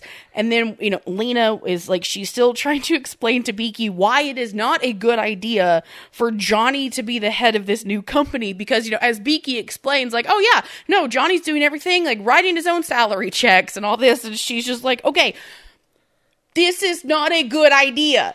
And Johnny hears the end of that. And for the first time in their marriage, goes off on her in private. He sends Beaky to bed or to change for dinner. Yeah. And he lets her, like, this is one of his scarier moments. Yes. He just, Johnny, he demands of Lena, like, what right do you have to meddle in my affairs? And she's his wife. That's the right. Yeah. And she says, like, she tells him that she was only trying to get Beaky to understand he should be more active in this venture and not leave everything to Johnny. And she says, if something were to happen, he should be able to take responsibility. She goes, it's not as if you're both experienced businessmen. Well, what do you know about business? Very little. Well, suppose Beaky had taken you seriously. You'd have ruined the whole scheme. Do you realize that? Yes, but it wouldn't be very good if... Well, that's my business, not yours. If I say it's good, it's good. I'm going through with this deal, and I don't want any interference from you or anyone else. Is that clear? And he's got her, like, by the arm, and is kind of, like, dragging her upstairs, like, while they're having this conversation. And it is very, like, menacing. It is one of the most menacing points he is in this movie. And then we see, like, the next morning... And Lena is in the garden, and Johnny comes in, and he very, quietly kind of like tells Lena, like, I'm going to call off the deal. And she wants to know why. And he says, I don't know. Maybe it's the soil's not any good. Yeah, maybe suppose the land isn't any good, or maybe I don't want to risk Beaky's money, or perhaps it's a stiff job and I'm too lazy. And I'm like, I think we're hitting the nail on the head right there. But I think it's the first one. I think he wants her to think that he's too lazy, Yeah. but also that's what he thinks she thinks of him. I'll put it that way. Because he knows he has lost some luster in his wife's eyes. Yeah. And I love because she asks him if he's still angry from the night before. And she says, you know, he's never spoken to her so sharply before and that she was afraid. And you know, she says, you know, well, and I was afraid. And he asks, he's like, afraid of what? And there's something so casual about the way that he asks that. And he has this little smile on his face when he says, well, afraid of what? And she tells him, she's like, I was afraid you'd stopped loving me. And that's when he tells her, he's like, no, monkey face. Like, I'm not angry and I love you very much. It's just like, it's so sweet. And yet at the same time, so not necessarily good. Yeah. And so, but yeah, so like he's explaining to Beaky that, yeah, and he's strangely insistent that Beaky should go check out the land for himself. Which, this moment, this is the most Hitchcockian moment in the movie. Yes. Because this is fully like an invention of Hitchcock because, Beaky and Lena are playing anagrams, which is, you know, it's a British version of Scrabble. And so they've got like all these, you know, tile letters and things like that. And, you know, they're making up words and so while they're playing anagrams, you know, Johnny is like talking to Beaky about calling off the deal. And, you know, he's very insistent and Beaky is just like, no, like, dude, like if you say like, it's not a good thing, like that's it. Like, I don't need to hear anymore. But Johnny is very insistent. Strangely insistent. Yeah. Strangely insistent that he needs to take Beaky out to these kind of, you know, to these bluffs, to these cliffs, and show him why why this isn't a good thing. Which, once again, there are two ways you could go about this. Yes. The one is the way she ends up paranoidly thinking. Mm-hmm. And then the other is like, he's taking her advice and being like, Beaky does need to be more responsible. Yes. And does need to learn not to put his money in something he doesn't understand. Well, while they're doing this, Lena puts together the word mutter, which is M-U-D-D-E-R, which Beaky tells her that's not a word. It actually is a word, but he says like, oh, well here, like put in that R. And so mutter becomes murder. And she all of a sudden flashes to what she thinks Johnny is going to do. Yeah, she suddenly has this overwhelming image of thinking of like Johnny pushing Beaky off the cliffs. Full on murder. And just murders him. And she faints. Yeah. And she wakes up the next morning and is like, oh, like, okay, like I have to stop this, to only like to find out that Johnny and Beaky left 2 hours before. So she jumps in a car and takes off, chases them down, never finds them. Finally comes home, and as she gets out of the car, the light, the light darkens. Yeah. Like it's like a cloud goes in front of the sun as she gets out of the car at the house, and the music is taken on a more sinister tone. Yeah. And she enters the house to she hears Johnny working on the radio or something in the other room. And she hesitantly enters the other room, and there's Beaky plugging in everything. And all of a sudden, the world is bright again. Plugging in the radio. And because, you know, like one of their, you know, kind of first, or like with the dance, them, like it's a waltz that they dance to. And so they plug in the radio, and Johnny turns it on, and it's this waltz. Yeah. And they start, you know, like she, like Lena just, you know, she just like fiercely like hugs Johnny, and it's just basically like, oh thank God, like everything is fine. And Johnny's like, okay, I'll take it, but okay. Yeah, and then, you know, and Beaky is just like, okay, well, yeah, sure, you think everything's fine. I nearly lost my life today.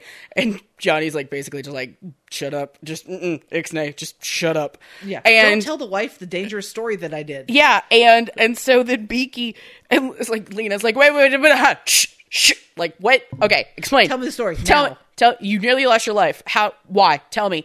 And so Beaky explains he was maneuvering the car like out of the cliffs, and he's always been terrible with cars. But he was trying to maneuver the car, and he was near the edge of the cliffs, and he ends up like backing directly like almost off the cliff, and Johnny like jumps into the car and pulls the brake. And she's just kind of astonished and turns and looks at Johnny and says, wait, like, Johnny saved your life? And Beaky says, came jolly close to losing his own too. And so now Lena is just like overjoyed. Like, See, oh my God, like, not only did he not try to kill you, he saved you. And once again, though, she's like, Johnny could be reading this as like, I didn't want to tell you the story because I didn't want you to know that I did something stupid. Yeah. And almost died. Yeah. Whereas she needs to hear the story to make sure he didn't try to murder somebody. Yeah. Like, there are two sides to every story, man. Yeah, I know. And two perspectives. And so kind of, while they continue talking, Beaky suggests that, as a reward for having saved his life, that, Beaky says that they should have like a night of celebrating. And a night on the town. Yeah, they should have a night on the town. And Johnny's like, okay, well, remember the whole thing about how you have to go to Paris to like dissolve our corporation, like, to dissolve our corporation. And then Beaky, also, I'm a married man now. I can't just run off and leave my wife. Yeah. And so, but that's when Beaky suggests like, well, why don't you come to Paris with me? And Johnny's like, yeah, no, wife, hello, I can't. Like, however, I will go with you as far as London. If that's okay. Yeah. And, because then he would only be gone for like a couple of days. And so, Lena kind of teases Johnny that, well, like, you'd be better off, like, using that time to look for a job. He's like, I know, but in London, I'll be more likely to find a job than I would here. Yeah, true. Probably better job opportunities in London than there are in Bournemouth. But so she agrees to let him go. And yeah, but that he can go he'll go as far as London, but then after that, Beaky is on his own. And I love this moment because, Beaky starts telling this story about the last time that he was in Paris. And he's like, and I was at the Champs-Elysees and I met this young lady and then only found out much later that she was actually, and then Johnny's just like, yeah, almost put my foot in it again, didn't I? Yeah. He like walks out of the room. And it's just in this moment, like I was watching Cary Grant, like through this whole scene and just, he is having way too much fun here. Yeah. Yeah. But so then while Johnny is away, some detectives come to see Lena, and they end up telling her that Beaky has died in Paris, and they have come here to make inquiries on behalf of the Paris police. And so she asks how it happened, and they present they read her a telegram from the Paris police, and it says they show her the paper too. Well, they show her the paper that is announcing that Beaky had died abroad, but the telegram from the police is the one that explains how it happened, and it says Thwaite visited the place in the company of another Englishman. Both men had evidently been drinking. On arrival, Thwaite ordered a bottle of brandy. According to the statement of one of the waiters, Thwaite's companion asked for the brandy to be served in large beakers. Apparently, as a result of a bet between the two men, Thwaite filled one of these beakers to the brim and drank it all. The other man was not present when the actual tragedy happened, having left the place a few minutes before. French police have not yet succeeded in establishing his identity.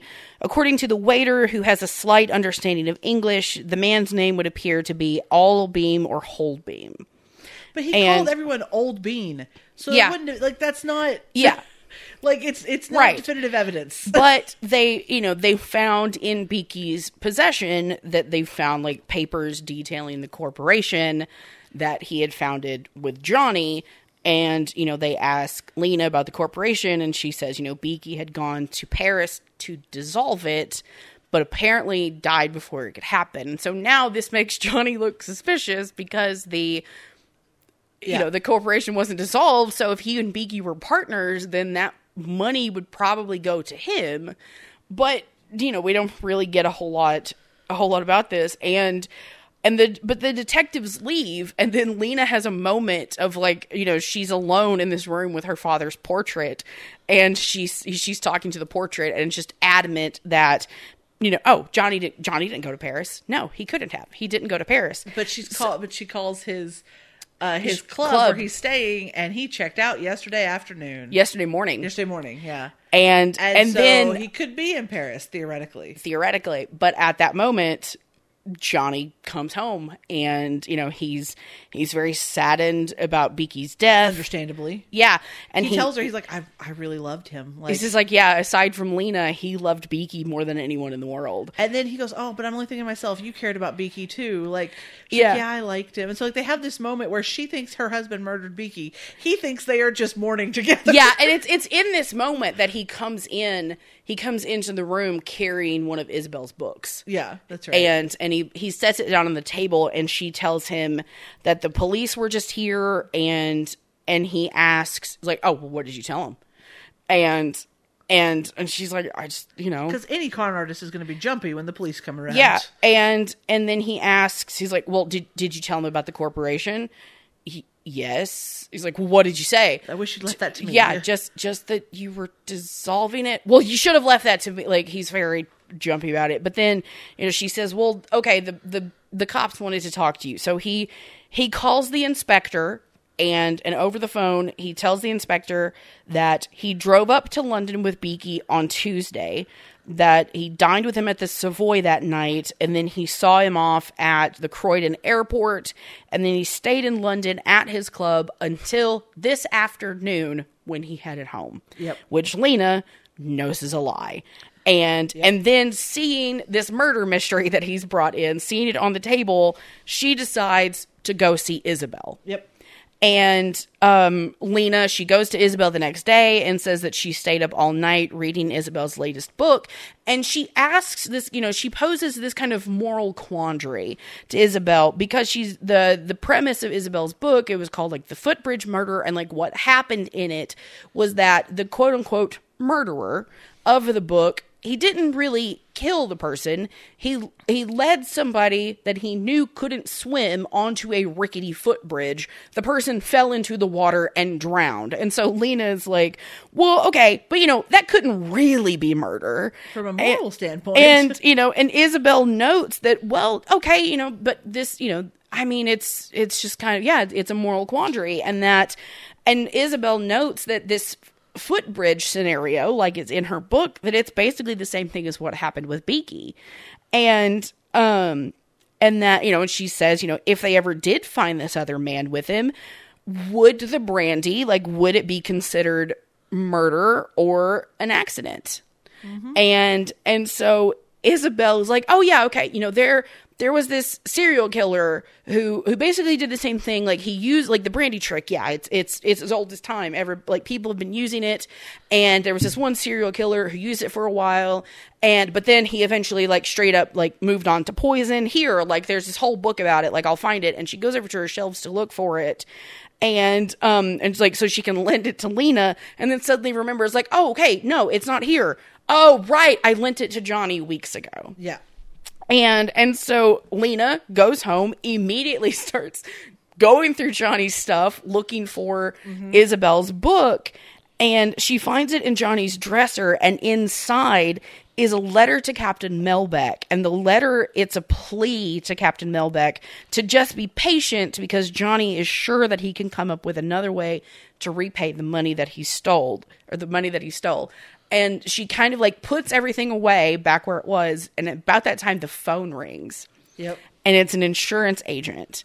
And this insurance agent, he calls to speak to Johnny, leaves a message for him, and says, like, tell Mr. Asgard that there's been a delay in replying to his inquiry, but we've written a letter about it, and it should be there in the Morning Post. It should be there with the Morning Post. And so the next morning, Lena is very anxiously awaiting the Morning Post. This is the part where I was like, hey, because there's a couple of times I thought maybe that they had separate bedrooms, because when she came downstairs, like, is he having breakfast or whatever? No, he's full on face down asleep in bed. Yes, and because that's what this movie does. There are times that, like, when, like, after, like, she fainted, like, the morning that, that Johnny and Beaky were supposed to go out, I loved it because she wakes up in bed, like, after having, like, fainted the night before. She wakes up and she looks beside her in the bed. There is clearly a head print on the pillow. But this is the first time you see him, like, in bed. And so this time, she's up before him, and she's out of bed already, looking out the window for the post. He's asleep in bed. So I loved this workaround for not showing married couples in bed together. Great.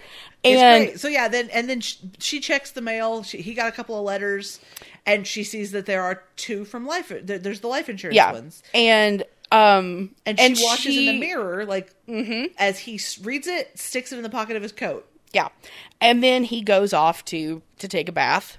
And it's like, as soon as he's in the other room, she goes over, grabs the letter out of his jacket pocket, and the letter from the insurance company, it reads, replying to your inquiry regarding a loan of £500 against insurance policy number, blah, blah, blah. We regret to state that under the condition of this policy, such a loan cannot be granted. According to the terms of the policy, payment can only be made in the event of your wife's death. But as she's starting to read it, he actually yells out the door, and she panics for a second. Yeah, it was this moment of tension that was great. Yeah, but he just needed more soap. But yeah, it's just I love like the little moments of tension that happen. Yeah, and I love the moment when, you know, he comes out of the bath, and she's back like standing at the window, and like she's trembling. And he, you know, and he says something. He's like, you know, honey, like, you know, darling, like you're shivering.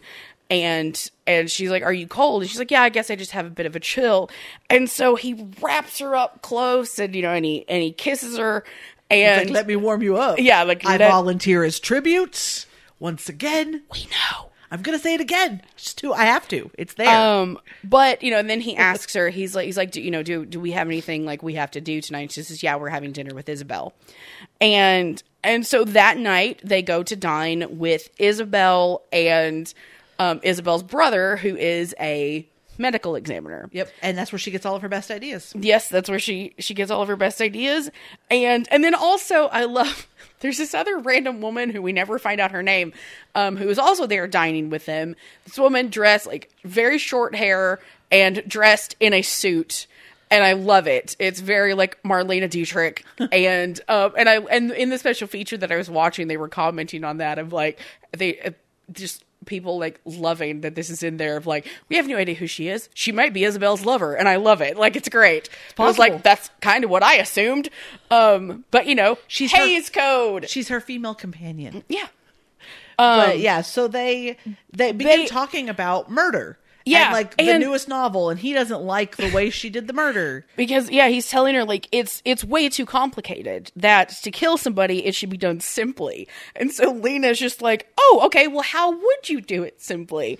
And he says, well, you know, like, I'd use, you know, the most obvious method is, you know, but most importantly, the most important thing about it is that no one should suspect him. And, you know, and he suggests that a poison such as, you know, like, I'd maybe use something like arsenic. And that's when Isabel's brother pipes up and explains that arsenic lingers in the body for a really long time, and that it can be detected even years later and, you know, detected upon like exhumations and things like that. But did you ever catch the killer? Yeah. No, actually we didn't. There's probably hundreds of killers running around uncaught. Thousands even. Yeah. And Lena kind of like, she wonders like, you know, well, like I suppose, you know, like, or like, do you suppose like, you know, that murderers, you know, that they could be happy? And Isabel says that, you know, like she thinks that rather than being happy, that murderers, like they would likely be living with a constant fear of discovery, since, you know, arsenic can be traced, that, you know, gun barrels leave marks on bullets, and, you know, like hairs can be identified. So, you know, like, then obviously, you know, like there's like, there are ways of being found out, like nothing is infallible. And Johnny kind of makes the comment, he's like, well, I mean, like, surely by now somebody would have come up with an untraceable poison. And at that moment, Isabel and her brother kind of look at each other, and then he's like, hey, I saw that. Like, I saw that. Tell me, what is it? And they won't tell him. And they're just like, see that sky today? Talk about blue. The brother full on lies because, there's no such thing. It's not that, nothing like that exists. It doesn't exist in the world. And, you know, Johnny like really wants to know what it is. And he's like, I mean, come on, like, look at this face. He's like, there's no way I could be a murderer. And it's a thing apparently that Isabel can tell by looking at someone's face if they could be a murderer or not. And they kind of go around the table like, could Mrs. Aysgarth be a murderer? Oh no, she's much like me. She'd never have the nerve. Yeah. You know, it kind of goes around the table, and finally they end on Johnny. And she's like, oh, Johnny could never kill anyone. Not in 100,000 years. And Johnny's like, no, I couldn't. And he seems disappointed. disappointed by this. I know. But Lena is somewhat reassured for the moment. Not so much. I mean, for a brief second. Yeah, it's when Isabel's like, oh, Johnny, my dear. Like, no. You could never kill anybody in 100,000 years. And Lena just kind of like, oh, thank God. And then he's like, yeah, I suppose. And then she's like, oh, fuck. Oh, God. Because they get back to the house that night. And this is okay. Oh, my Cary God. Grant is fucking phenomenal in this scene. I know. It's good. So they come in and he's like, you're still shivering. Are you getting sick? What's going on? Yeah. And she basically tells him to sleep in his... Hold on. Before we get to that, we get even more tension building because they go into the house and Johnny is locking the door. Oh, yeah. He's locking the door and she's like, wait, why are you locking the door? Like, I mean, Ethel's not home. And he's like, okay, it's Ethel's day off. Ethel won't be here until tomorrow morning. And she's like, oh, well, what about the cook? And he's like, okay, obviously you've forgotten Cook is on holiday. And so now, having had this dinner and like everything that she's found out, Lena is like very rattled. Yeah. And so now she's realizing like, oh, God damn it, I'm going to have to be in the house with this man who maybe wants to kill me. Like, I'm going to be alone with him. And so that's when they, and then like, she's so reticent. Like, she doesn't want to go. And he just takes her hand and pulls her along upstairs. And again, like with the lighting, and it builds this tension so well. And then like tries to help her take her jacket off. Yeah. And she's like, no. Yeah. And this is, she starts shivering again. And he kind of makes the comment of like, oh, well, you should get ready for like, you should change and, get into bed and that'll keep you warm. And he starts to like help her take off her dress. And she's like, no. And she pulls away when he starts to unbutton that top button. And he laughs. He's like, kind of like the first time we were together. The first, like that day on the hill when you wouldn't let me undo the top button then. And Lena, like, she says, like, I'm just in a state and like, I've not been sleeping well, and like, I think I need to be alone tonight. Falls into not sleeping well. And asks, and he says, like, would you mind sleeping in your dressing room? No, she doesn't even say, would you mind? She says, you need to sleep. I need to be alone. You need to sleep in your dressing room. Yeah, and the way his face falls when she says, like, I'm not sleeping well with you, basically. And yeah, like, you used to sleep. To be unable to sleep when I wasn't there. Yeah, you used to sleep badly when I wasn't here, and now you. All right. If that's the way you feel about it, good night. But the look on his face when she says that, 'cause her back is to him, he is devastated. Yeah. He doesn't, and to look at it from his perspective, because we know that, I mean, I don't know how Cary Grant felt at the time, but the character is not a killer to us. Yeah. Like, we know now this character's not going to kill her.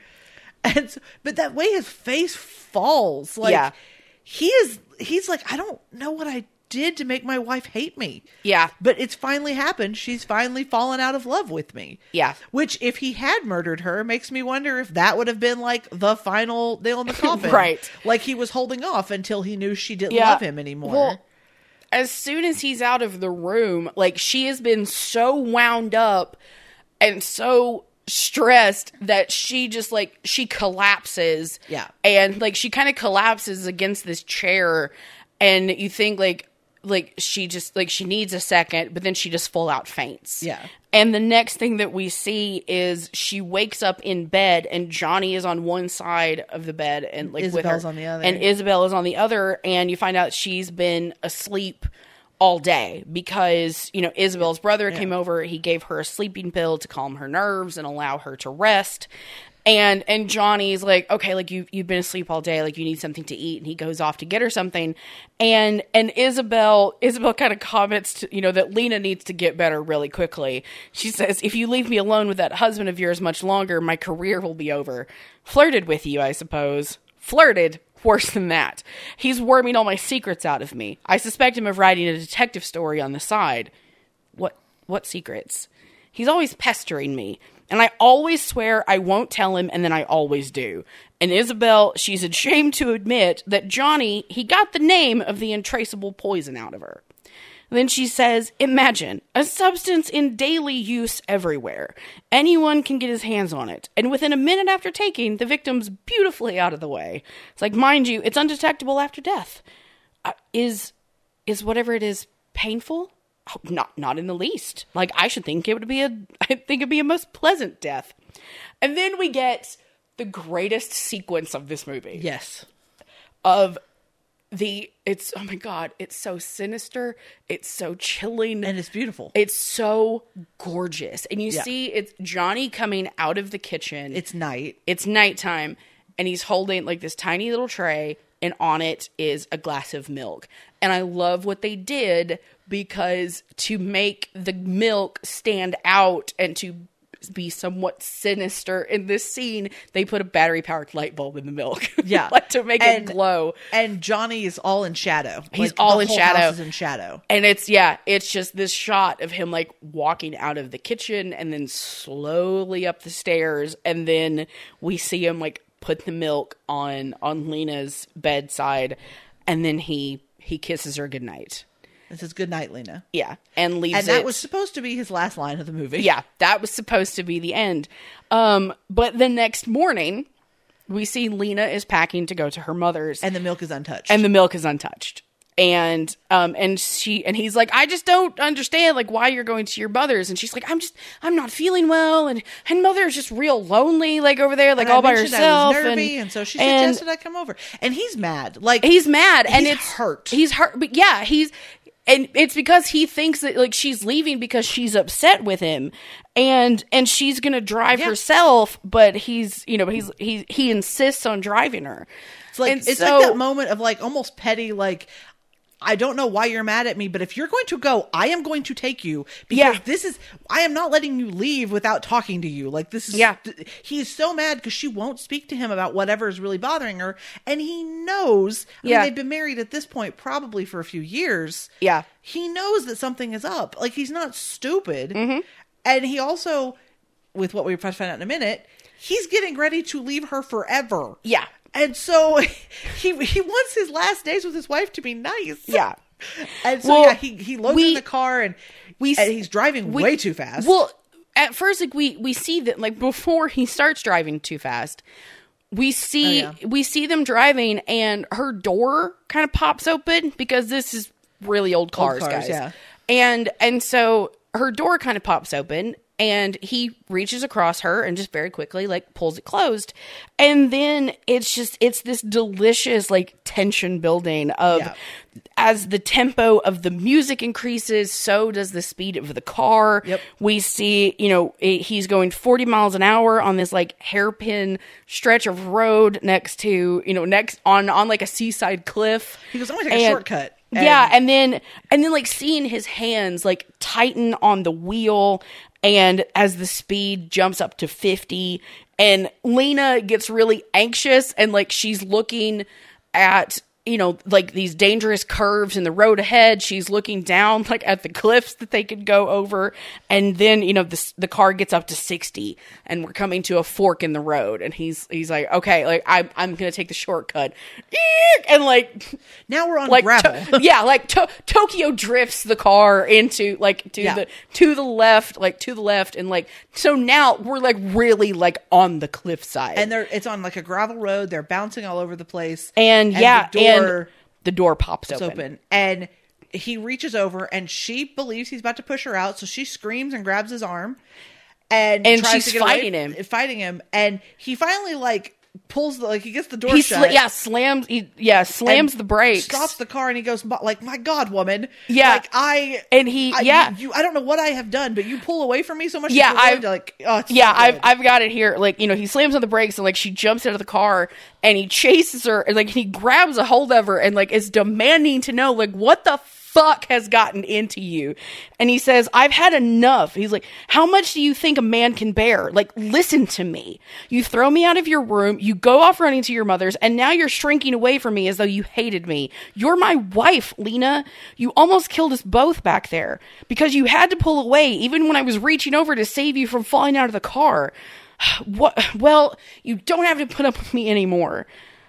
And then Lena like she's like, huh? Like, and she kind of starts piecing things together. And she's like, wait, Johnny, like, where are you going? First, I'm taking you to your mother's. And then, don't worry, I won't bother you again. And then she just starts like demanding to know like answers to all of these questions that she has had, like demanding to know why he was asking Isabel about that poison and what he planned to do with it. And when he doesn't answer, she realizes he was going to use it to kill himself. And he says, you know, he saw it as the cheap way out, and that he plans to like go back so he can, quote, see it through, prison term and everything, because he's going to give himself up for stealing the money from Melbeck. He says, I can't pay it back. I've made the last attempt to raise money when I went away with Beaky. I went to Liverpool. I tried to borrow money on your insurance, but it didn't work. You mean you were in Liverpool when Beaky? Then you didn't go to Paris. Of course not. You think I'd have let some idiot give poor old Beaky that brandy if I had? If only I'd known, Johnny. This is as much my fault as it is yours. I was only thinking of myself, not what you were going through. If I'd been really close to you, you could have confided in me, but you were afraid to. You were ashamed to come to me. Oh, if only I'd understood. Oh, Johnny, it'll be different now. We'll make it different. People don't change overnight, Lena. I'm no good. Let's turn back. Let's go home and see it all through together. It won't work. I'm driving you on to your mother's. It will work. I know it will. Johnny, please. This isn't your problem, Lena. But it is. You can't shut me out. Turn the car around and let's go home. Please, Johnny. No, Lena. No. My darling. And this is where we get, I love this, we get a wide shot of the car. And like, we don't hear anything from them. It's just a wide shot of the car kind of sitting at this like side of the road. And then the car makes a U-turn. And basically... And he wraps his arm around her. Yeah, we see him wrap his arm around her. Because basically it's like he pulls up to the edge of the road. He could turn left and take her to her mother's. He can turn right and head back home the way they came. And he turns right. And he turns around just like... Yeah. It's just like when he should have taken her back to the ball. Mm-hmm. He took her to her house instead. Like... So you think that it ends with a changed Johnny? Kind of. It's okay. This is one of those things because you know me. I love an ambiguous ending. Oh yeah, and I'm fine with that. Yeah, this one I'm fine with. It's because it at least he presents at least a front of a changed man. Yeah. That he is now willing to accept responsibility for his actions and the terrible things that he has done. Yeah. That's at least what we're told. And so now from here on, it's up to us to decide, has he really changed? Or is this just a ploy? We don't know. Or was this all just a ploy and he's really going to kill Lena as soon as they're home? Exactly. we don't know. And so I love an ambiguous ending. Yeah. And so depending on the day, it just depends on what day you ask me. And whether or not he's a changed man or whether he's going to kill her as soon as they get home and make it look like an accident. Or even just try to wait it out till her mom dies. Because once her mom dies, she's getting everything else. Like, let's be honest here. You know, unless her mother pulls like an Aristocats. I don't think her mother is that like, I don't want to say smart, but what we've seen of her mother. We see nothing of her mother. We see like the few little clips with her mother, and her mother is much kinder than her father. Mm-hmm. The few things we see, her mother is much kinder and more giving than father. So, but yeah, I do. I want him to be a changed man. Yeah, but addicts. So, you know, like it's just like I said, it depends. It depends on the day you ask me. He's probably going to jail. Probably, unless she can wheedle 2,000 pounds out of her mom, which maybe she could. I don't know. Possibly. I don't know if she'd try. But see, that's the other thing is that I appreciate about him versus the book. From what you said. He never actually comes out, other than one time offhandedly as a joke, asks her for money. Mm-hmm. When they first get home and she finds out he owes 1,000 pounds for their thing, he goes, "You don't have to have 1,000 pounds lying around you just give me, do you?" Mm-hmm. And she kind of laughs. She's like, "No." Yeah. And so other than that, he never asks her for anything. And in the book, he's constantly asking her for money. But I appreciate that about his character so much. And I don't think that would have been against the Hays Code for him to be like asking her for money. No. It was just a character thing that I liked. Mm-hmm. I liked that their relationship was real. No matter what, they loved each other. Yeah. Like there was that like almost toxic Like, oh yeah, her love for Johnny is almost to a toxic level. yes, absolutely. I mean, I want to believe that, like, they go home and maybe Johnny starts talking to her more, because they're also the kind of couple who could 100% plan someone else's murder to get the money and get away with it. So I'm just saying, like, or ask Isabel. Isabel's got some money. Borrow money from Isabel. Like, you haven't tapped that resource yet. I don't know that Isabel would have 2,000 pounds at the ready, but you never know. You never know until you ask. But that's the thing. Johnny only asks certain people, and only the people that he can kind of get away with. So it's an interesting. I like the movie a lot, of course, but yeah, like, does he really change? Is always. And see, I like that ending. I mean, the original ending is fine and it's good and it's great. Probably would have been great, and it would have been like a great movie. Like, he doesn't get away with murder, but. I don't know. There's something about this ending. I know a lot of people don't agree with me. They think this ending is way off. I don't love her dialogue at the end. I think her dialogue at the end here is more reminiscent of Lena in the book. That's fair. Yeah. But like, just her, like, oh, you should have told me. Oh, Johnny. And because she's making it, she's taking all of the blame. And she should take some of the blame, because she should have brought it up to her husband a lot sooner. Like, talking to each other is something these two are not good at. No. Like, communication is not their friend. No. And they really should work on that. Because they got married after only knowing each other for a fucking week. I know people that have done that and were married and happily married. I think that he's still, as long as the husband's still alive. I haven't talked to the family in a really long time, but they were happily married for at least 37, 40 years.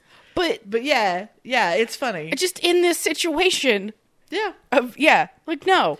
I mean, for me, I always struggle with, like, the married in a week. You don't know anything about that person. Like, you know how they are for a week. I am a different person some weeks. Like, it is not like... Same. It's so funny to me. Like, but yeah, I mean, like I said, I want them to live happily ever after. Mm-hmm.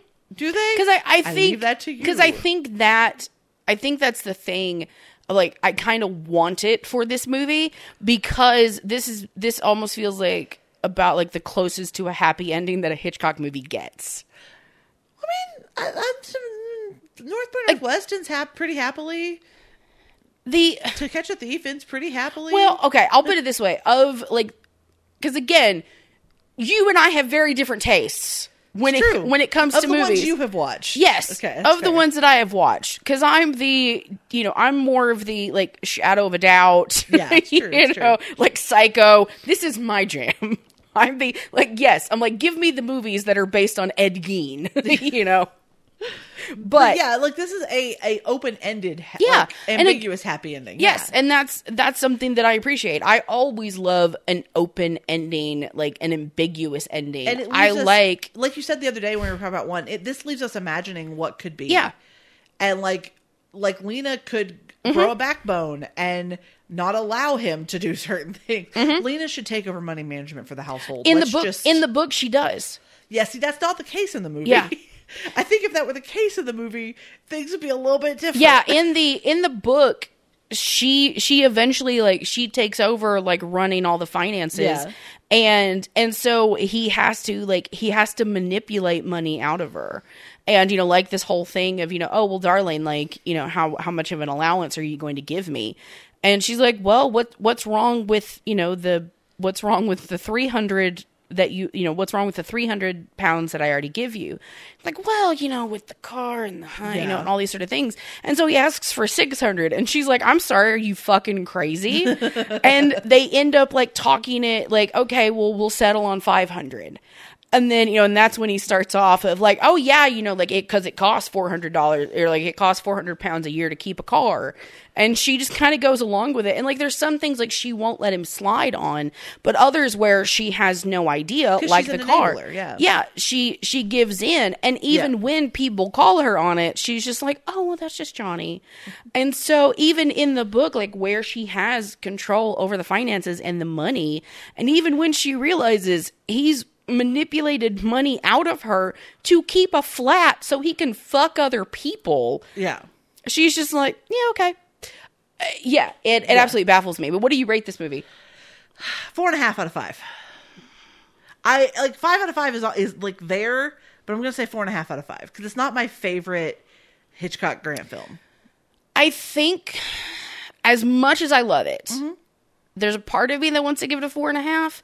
I think if we had done this a couple months ago when I rewatched it, when I bought it or when I brought it from the library, I probably would give it a 4.5. I think today, after having rewatched the movie and having read the book, I think I'm giving it a 4. It's a solid 4. It's depending on the day, it would go between 4 and 4.5. But that's where I'm at today. It might change at some point. So, do you have anything else to add, darling? That is it for me. All right, then that will get it for this episode of Couch Buddies. As always, we thank you so very much for listening, and we'll catch you next time. Bye. If you enjoyed this episode of Couch Buddies, why not leave us a rating and review over on iTunes? And while you're at it, don't forget to hit the subscribe button on your podcast app so you never miss an episode. If you'd like to get in touch with us, you can find us by searching on social media. We're Couch Buddies Pod on Facebook and Twitter, on Tumblr at couchbuddies.tumblr.com, and you can email us at couchbuddiespod@gmail.com.